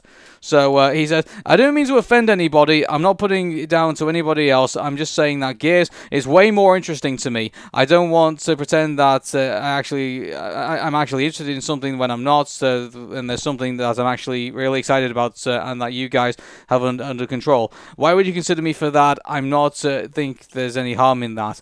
I'm not trying to step on anybody else's toes. I'm just saying it is what I love and what I'm seriously passionate about this. And I think I can do a good job for you guys on this." So you know what, he's good on him as well. Like, he's siding with the Gears of War fans. The Gears of War fandom have wanted to see a Gears of War movie, and they no doubt been treated to all sorts of storytelling in like 5 Gears of War games. So to see it on the big screen, I think will probably be a big thing for them. I would have thought. Yeah. So I'm actually curious about Epic Games, like if they're gonna be like hugely a part of the storyline, because from what I understand, there's like how many Gears of War games? Like 4 or 5? So Batista appeared in the 5th one. So so he did appear in that one. I'm surprised that he wants to play as one of the main characters as opposed to like the character that he played in the 5th game. Well, I mean, I think he was Marcus Phoenix, I think, in the 5th game. Oh, he was. I think he was. Yeah. Not John DiMaggio. Is it? Because I think in Gears 5, I think he was an optional character. I think you could play as him as Marcus Phoenix, unless I'm mistaken. I don't know. So interesting. Yeah. Okay, so I guess if they are going to do this movie, are they going to do like? What are they going to do? Like a new telling of like the first few games? Or are they going to maybe like go in a completely different direction? I probably imagine they start with the first one. I think. Yeah. Okay. Or maybe they'll go in the Uncharted direction, in which they'll do a prequel in which they'll focus on young Nathan Drake as opposed to like current Nathan Drake. But if they are going to have Dave Bautista in it, then most likely it's going to be like current Marcus Phoenix in the Gears of War game, and they'll focus on like that portion because I guess that does make a lot of sense. So. Yeah, one thing I give credit to Dave Bautista is that he doesn't want to do projects because it's going to make him a lot of money. He's doing projects because it's going to make it's the stuff that he's actually passionate about. I think, major kudos for that. And it's very risky to do a video game movie because I mean, I know that, Sonic and Detective Pikachu have been really successful when it comes to, like, bringing in, like, millions and millions of dollars in. But, those are very recognizable franchises. Those are pop culture phenomenons. Gears of War, unless it's more like for the Xbox crowd. So it's going to be a little harder to kind of, like, lure people into, like, watching it. So unless, of course, as someone who's played like Gears from 1 to 3, and dabbled a bit into Judgment, I think I will. It'll definitely be one. I'll definitely be going to see it if it does come out. So okay. But I mean, and I do agree with you. I think it doesn't have like a mass appeal like Detective Pikachu and Sonic does. And in fact, I don't think really that's the aim. I think that they know that, so there's a massive fandom out there that will pour in millions. I think for this type of movie. So I think it's more for them really, rather kind of like, and also just for action moviegoers in general, because those people do exist too. Sure. So yeah, I'm just like genuinely curious about how it's going to turn out. Yeah. Well, we'll find out soon enough, and actually whether it actually gets off the ground or not. Because if it's true that he annoyed a lot of people at Universal, I mean, I don't know if it'll actually be Universal Studios that'll be producing it or not. So yeah, might want to walk over to another studio. I don't know. So Okay, sounds good. okay, Patricia, how on earth can we do a episode of Aaron Patricia, and definitely the first one back after like a month or so, and not do a top 10? I don't know. I think that at this point in time, since we've been way off the podcast bandwagon for a bit, so yeah, I think we need to do another top 10 to see what people's opinions are and see if how we feel about it. Okay, well, this is one for you, 90s kids, so strap yourself in, because we're going to be looking at Screen Rant's top 10 most nostalgic 90s Cartoon Network shows, and they are ranked from 10 to 1. So, this ought to be really interesting. Okay, so are you ready to start off with the first one? Yes, let's do it. Okay, so we're going in reverse order. By the way, this is not like one of those wacky lists where it's like, best, worst, and like, they're all like in multiple, like, different places and like why. It's not one of those crazy lists. It's actually a sensible list where we actually we count down from 10 and go to 1. Novel concept, isn't it? I know, right? Exactly. So, okay, so number 10 in the 10 most nostalgic 90s Cartoon Network shows is The Moxie Show.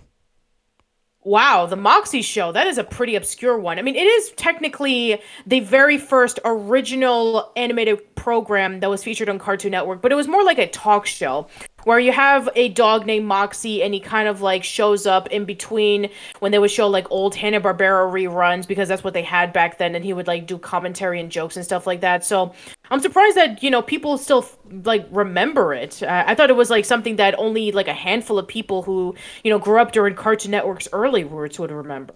Well, if I recall, so the American audience got the Moxie Show, and then the international audience, Cartoon Network, they got the Moxie Pirate Show.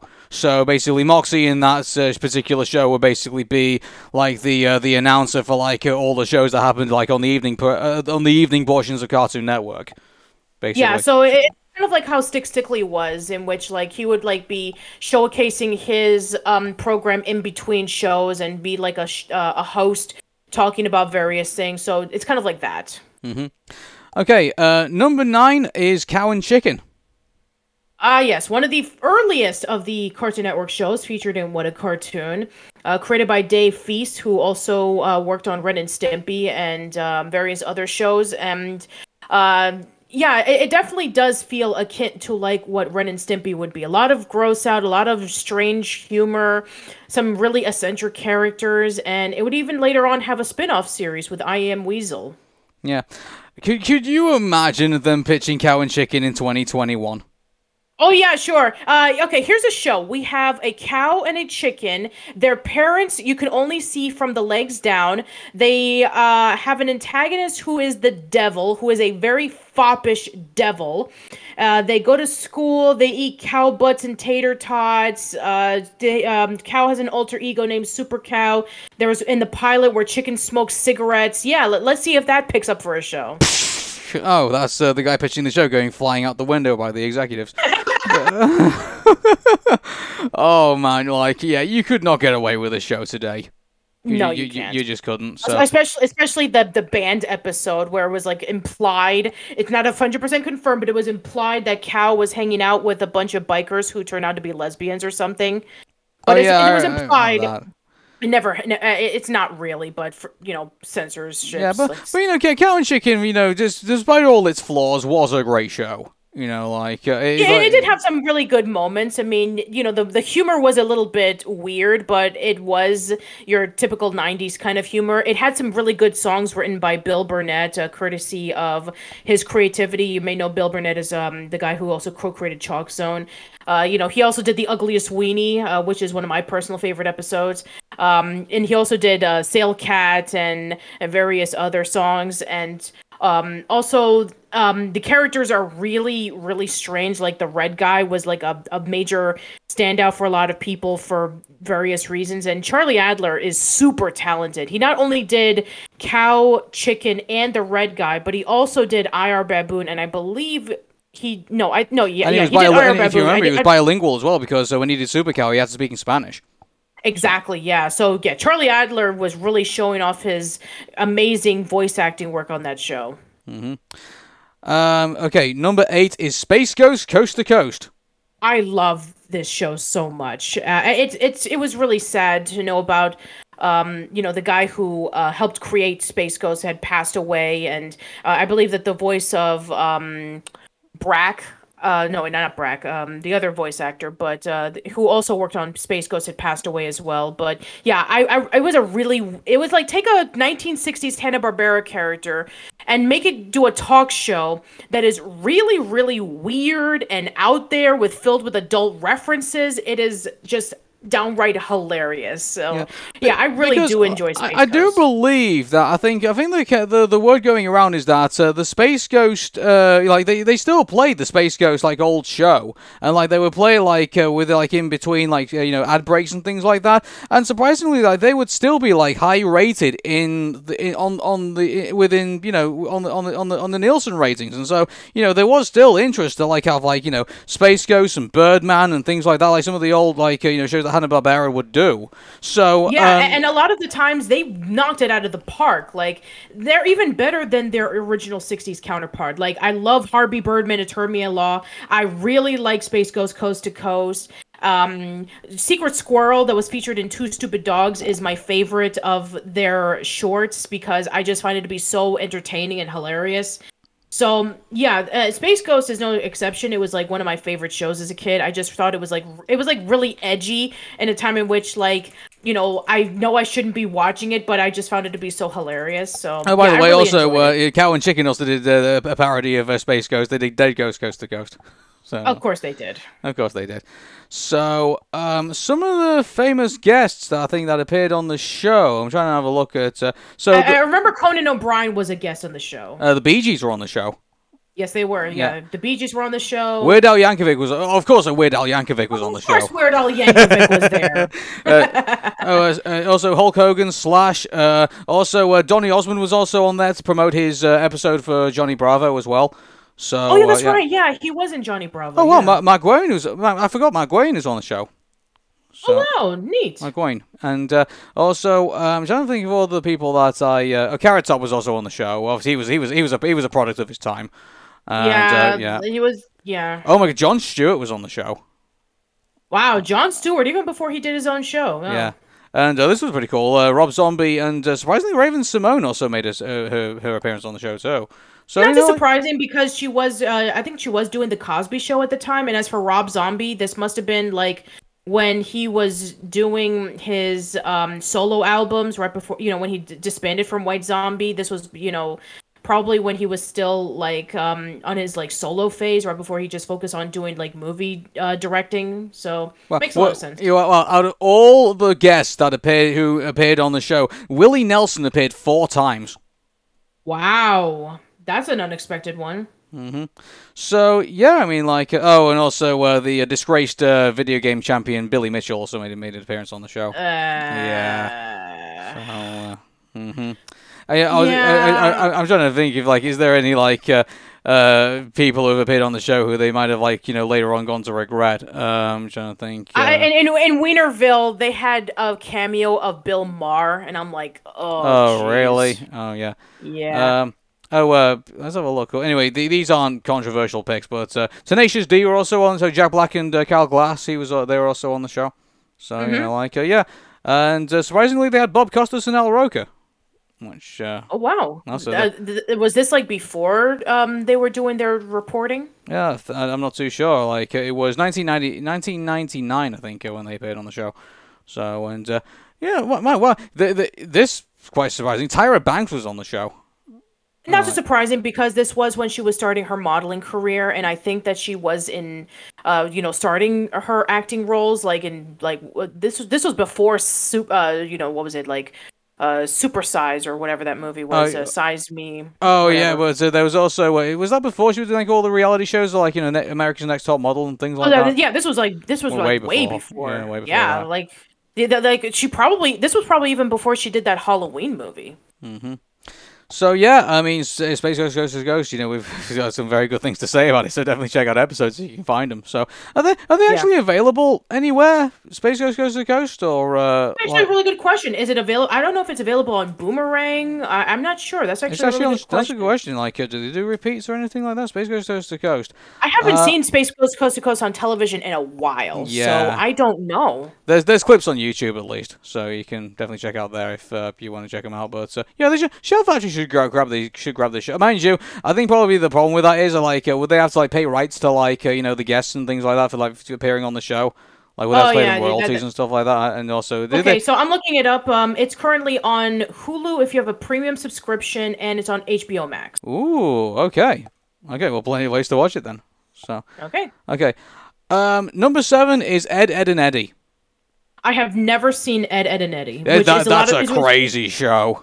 Like, it was just going like beyond my time, but that was a crazy show. Really, it's about 3 kids who there's like one called Ed and who tries to like scam everybody out, and like they're trying to get money to get like buy Jawbreakers and stuff, and so like it's kind of like a one note show, but it has plenty of hilarity in it. So, and okay. Number 6 is Mike Lewinog. I am very familiar with it. I personally think it's kind of boring. Mind you, the related topic on Mike Lewinog is 10 live action shows you totally forgot about. What? It's an animated show. Yeah, I have no idea why. Okay, moving on. Oh, by the way, number 5 is the What a Cartoon Show. Okay, so I was looking back on the What a Cartoon Show because I want to do like a highlight of like some of the shows that were never picked up for like shows on Cartoon Network. Like I definitely want to do a countdown of all of these shows at one point. Man, I have to say that What a Cartoon, when it comes to like a lot of their shows, it has not held up. Like I started watching things. It's either one of 3 categories. Yeah, it's either one of 3 categories. Number 1, Ren and Stimpy clone. Number 2, reviving a Hanna-Barbera property. Or number 3, just like out there wackiness. What are you talking about? Like this was the show that this was the primordial ooze that gave us the cartoons which competed with Nickelodeon and the Disney Channel. Like that. I'm just saying for for the other ones like the Cow and Chicken and Johnny Bravo. Those stuff is great. I'm just talking about some of the other ones were not very great, I don't think. Well, yeah, they were bad ones, obviously, but they didn't get picked up as shows. But good grief, if it wasn't for the What a Cartoon Show, Cartoon Network would be in the dust. That is very true. I do respect it for that, but I'm just saying, there's a lot of them that just haven't held up very well. Well, no, there isn't. Mind you, I would have Yoink the Yukon. I think that would have been a good show. And also, what's the other one with the 2 cats who had to clean the president's suit? What was it Elmo and Louie? Elmo and Lou, yeah, and also I really wish they picked up Bomb Squad as well. I think Bomb Squad would have been fun. That would have been a lot of fun, yeah. I mean, there are some that are pretty decent. They could have gone somewhere, but just a lot of them just not really. I mean, I can understand why it wasn't picked up, and let's not forget that this was the primordial ooze that was Family Guy. Larry and Steve was also featured in What a Cartoon. I actually asked Fred Cyber this question many years ago. It's like, do you regret not picking up Larry and Steve, knowing that it was going to become a major phenomenon? And he's like, yes. Well, mind you, it wouldn't be the worst sin, I think, that a network show. I mean, keep in mind that Nickelodeon dropped a lot, and I mean a lot of good shows that would have carried them right up to what we're talking about today if they kept hold of them. Constant Pain, The Modifiers, Pepper Ann, Planet Panic, Adventure Time. Oh, jeez. Imagine Nickelodeon would have been dominating at this point. I think Disney Channel would have wrapped up, years ago. I think if Nickelodeon hadn't dropped all those shows, they would have just been out of there, and no one would have been able to touch them. I don't think. But it's Nickelodeon just dropped the ball constantly, and here we are talking about Cartoon Network shows. So I personally feel that Cartoon Network really just went out there in terms of building up their brand thanks to what a cartoon. It is. I just mentioned that a lot of the stuff that they did feature didn't hold up, and there's a reason why it was never picked up for shows. But you cannot deny that it is still very important in terms of, it was able to break out of, all of the other animated networks that were like really dominating. Like there was like Disney Afternoon, there was the Fox Box, there was Nickelodeon, there was PBS. I mean, Cartoon Network really stood out amongst the crowd. Yeah. And you know something, one of these days, because I did, I didn't even tell you about this. I actually did like it. Actually, yeah, I've still got it here. I actually did a top 20, I think a top 25 greatest cartoons of all time, and What a Cartoon was number one. Oh, really? Yeah. Tell you what, Wow. after the show, let's go. I'll go through it with you. Go through it with you, and I'll see what you think of it. So, okay, sure. There is an episode. By the way, we're not going to do an episode of that like on Aaron and Patricia. There's already an episode of the Aaron Meta Show where I did that, so go check that out. It's on Mixcloud. So, okay. Anyway, let's go on with the list. Number 4 is Dexter's Laboratory. Yeah, I really like Dexter's Lab. I think it's a very funny, creative show, and very unique in terms of a kid genius and building his lab, and then a lot of the stuff that they would add in was just absolutely crazy. There was a lot of references to like anime. There was a lot of references to 60s cartoons. There was also times in which they would like switch up the shows where they would feature Dial M for Monkey or the Justice Friends. So yeah, it did have its fair share of variety, and you have Dexter, Dee Dee, Mandark, and yeah, it was a very fun show. I really did enjoy it, and some people would say like the show kind of like went downhill when Chrissy Cavanaugh left, and then Candy Milo took over for Dexter. But I don't know. I think that Candy Milo did a pretty decent job as Dexter. As for like the quality of how the later seasons were, I haven't seen the show in a while, so I can't tell you that. But I really do enjoy. Do you know what the top-rated episode of Dexter's Laboratory is? Is it the? Let me guess. Is it the censored episode that was never aired? Rude removal, yeah. Yes. Oh my god. Yeah, like the best episode, and they never showed it until Adult Swim leaked it on April Fool's Day. Oh my god. Oh, that's brilliant. Never change, AMDB. Never change. So. Nope. Okay. Anyway, let's go back to our topic. Number 3 is controversially Johnny Bravo. Ooh, this is interesting. You know when I talked about before that they would never get away with Cow and Chicken. We're here in 2021, they would never get away with Johnny Bravo today.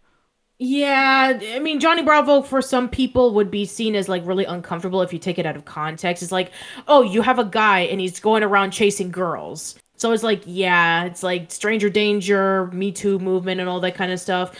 But there was a lot more to the show than that. I mean, the whole point of Johnny being rejected was because he was an idiot and didn't know how to take a hint. And so I think that there was a lot more to it. I mean, they had a lot of celebrity cameos. Donny Osmond, we just mentioned not too long ago. And, they also had other characters that were featured in the show, like Little Susie and, various other people. So, yeah, I would say in face value that Johnny Bravo would not be picked up by today. And don't forget, there was also even that live action segment that Dwayne "The Rock" Johnson portrayed as Johnny Bravo that was featured in Latin American countries. So I completely forgot about that. Oh, wow. Yeah, Here's the thing about this, everybody. Like, in today's eyes of, like, the modern viewer, Johnny Bravo would be very uncomfortable to watch. But keep this in mind. Between 1997 and 2004, Johnny Bravo was a big deal. He was a massive deal. He was like, at one point, I would say he was Cartoon Network's mascot guy. Of like, he was basically like, a more pleasant version of Gaston from Beauty and the Beast. He's the guy that, people, other guys would have strived to have been, and, he was the comedian that I think a lot of guys would have, really related to in some way.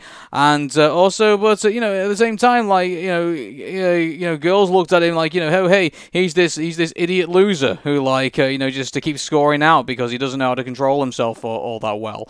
And so, he was, but not only that, like, he wasn't more than than just this one dimension. We got in future episodes, we actually got to see, like, he does get emotional about stuff. He does love his mother, unconditionally. He wants to no. Also, when he's off the clock, obviously when he's not chasing babes around, like, he is a nice guy. He's just a bit naive, in certain things that he does. And also, there's also that memorable episode where he teamed up with Scooby-Doo as well. Oh, yeah, I love that episode so much. My parents love that episode.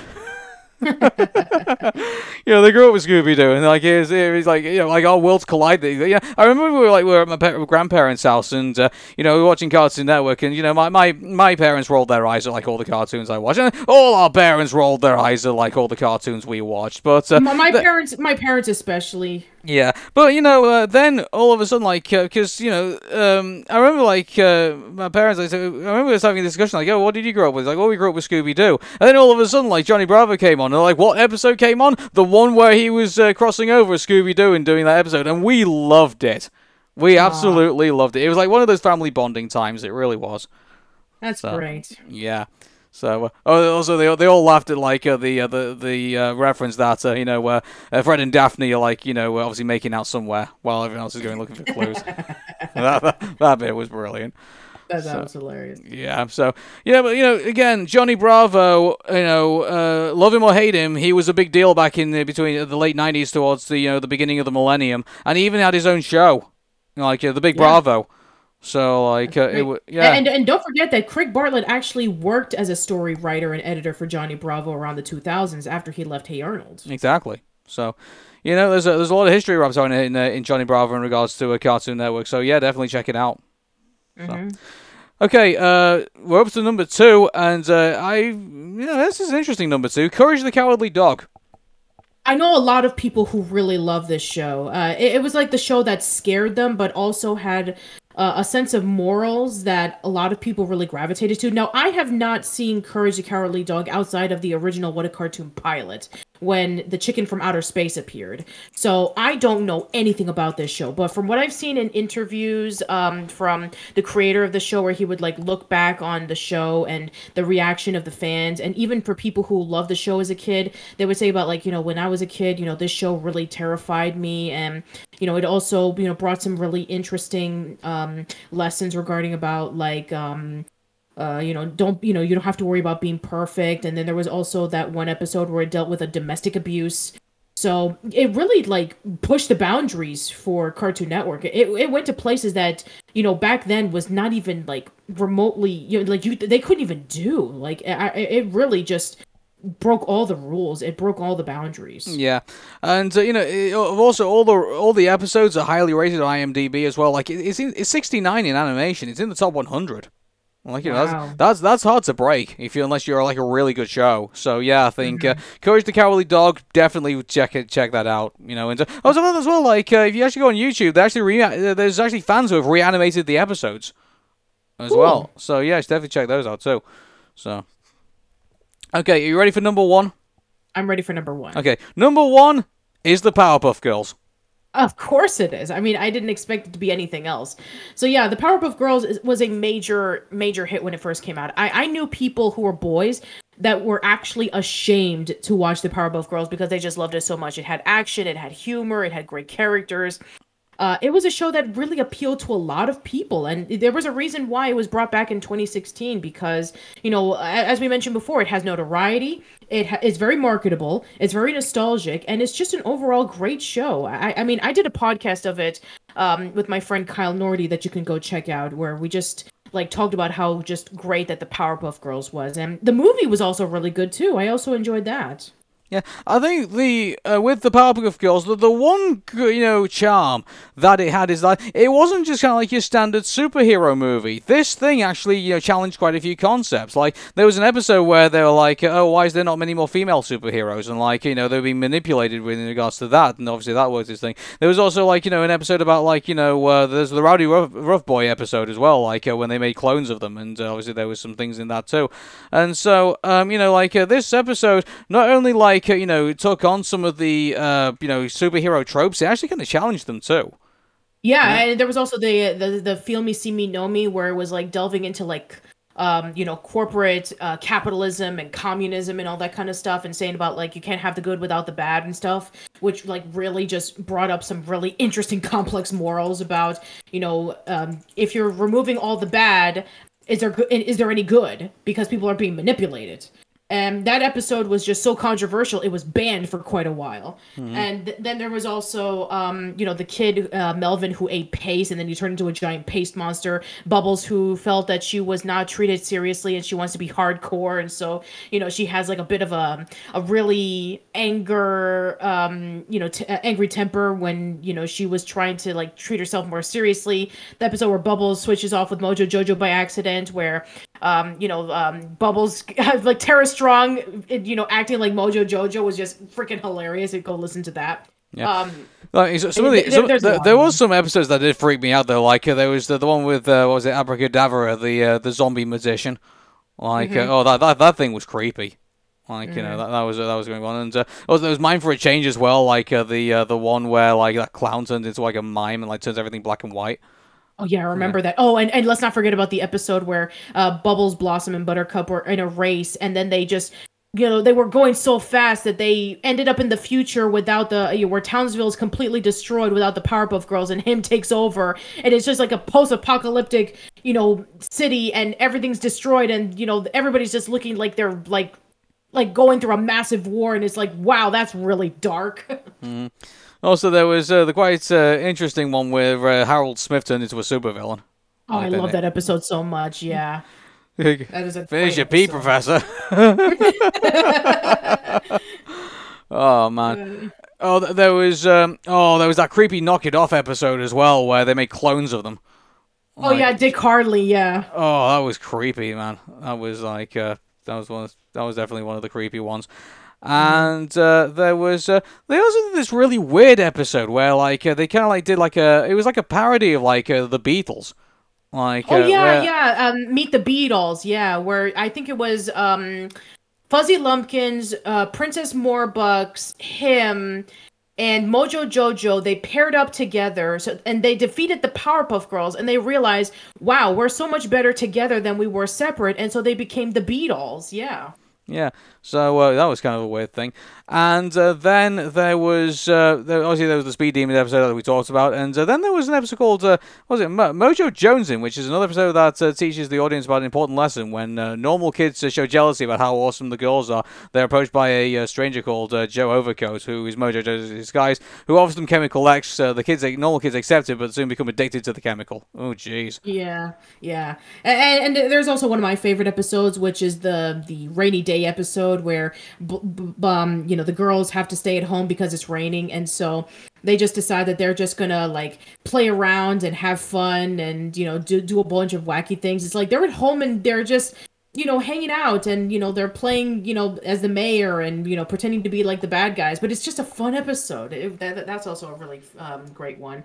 And the episode that you just mentioned earlier regarding about like the female villain who steals Susan B. Anthony coins, and she was like talking about like there's not enough representation of female superheroes or female villains, which at the time it made a lot of sense because you only had like Buffy the Vampire Slayer and Xena Warrior Princess, and that was pretty much it. I mentioned this in depth in my Cyber 6 video, which you can go check out. So, yeah, I mean, like, Powerpuff Girls was a major revolutionary thing for its time, in which, like, back then, we didn't have a lot of female representation when it came to superheroes. I mean, we had Wonder Woman, we had Tank Girl, and, various others, but not really a lot. And, nowadays we're full of it. I mean, we have Miss Marvel, we have Captain Marvel, we have Wonder Woman again, we have Black Widow. So yeah, there's a lot more of it nowadays, which I'm really happy to see. Mm-hmm. And, on that positive note, we end the show. So, thanks everyone, guys. This is our first episode back, and also our first episode on Anchor too, so that's going to be pretty fun to do. But we're going to keep doing this week after week, and by the way, if there's a week that we can't do an episode, we'll definitely let you know, but for the foreseeable future, we're going to be continuing Season 2 here on Anchor. But also, the Arrow Meta Show is going to be coming back next week. I'm going to be announcing quite a few stuff on that week too. Also, we check out the episode for Casual Chats that's coming up for the Owl House. Definitely check that one out too. That's going to be released on Anchor on June 7th, did we say? And then June 9th on YouTube, I think. Yes. Is that what we said? So cool.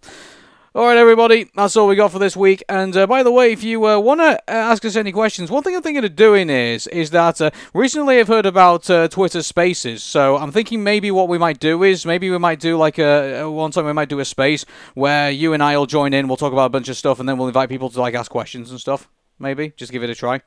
So yeah, we'll see. All right, everybody. Until then, we'll see you next week. Have a good week and take care. And bye for now. See you later.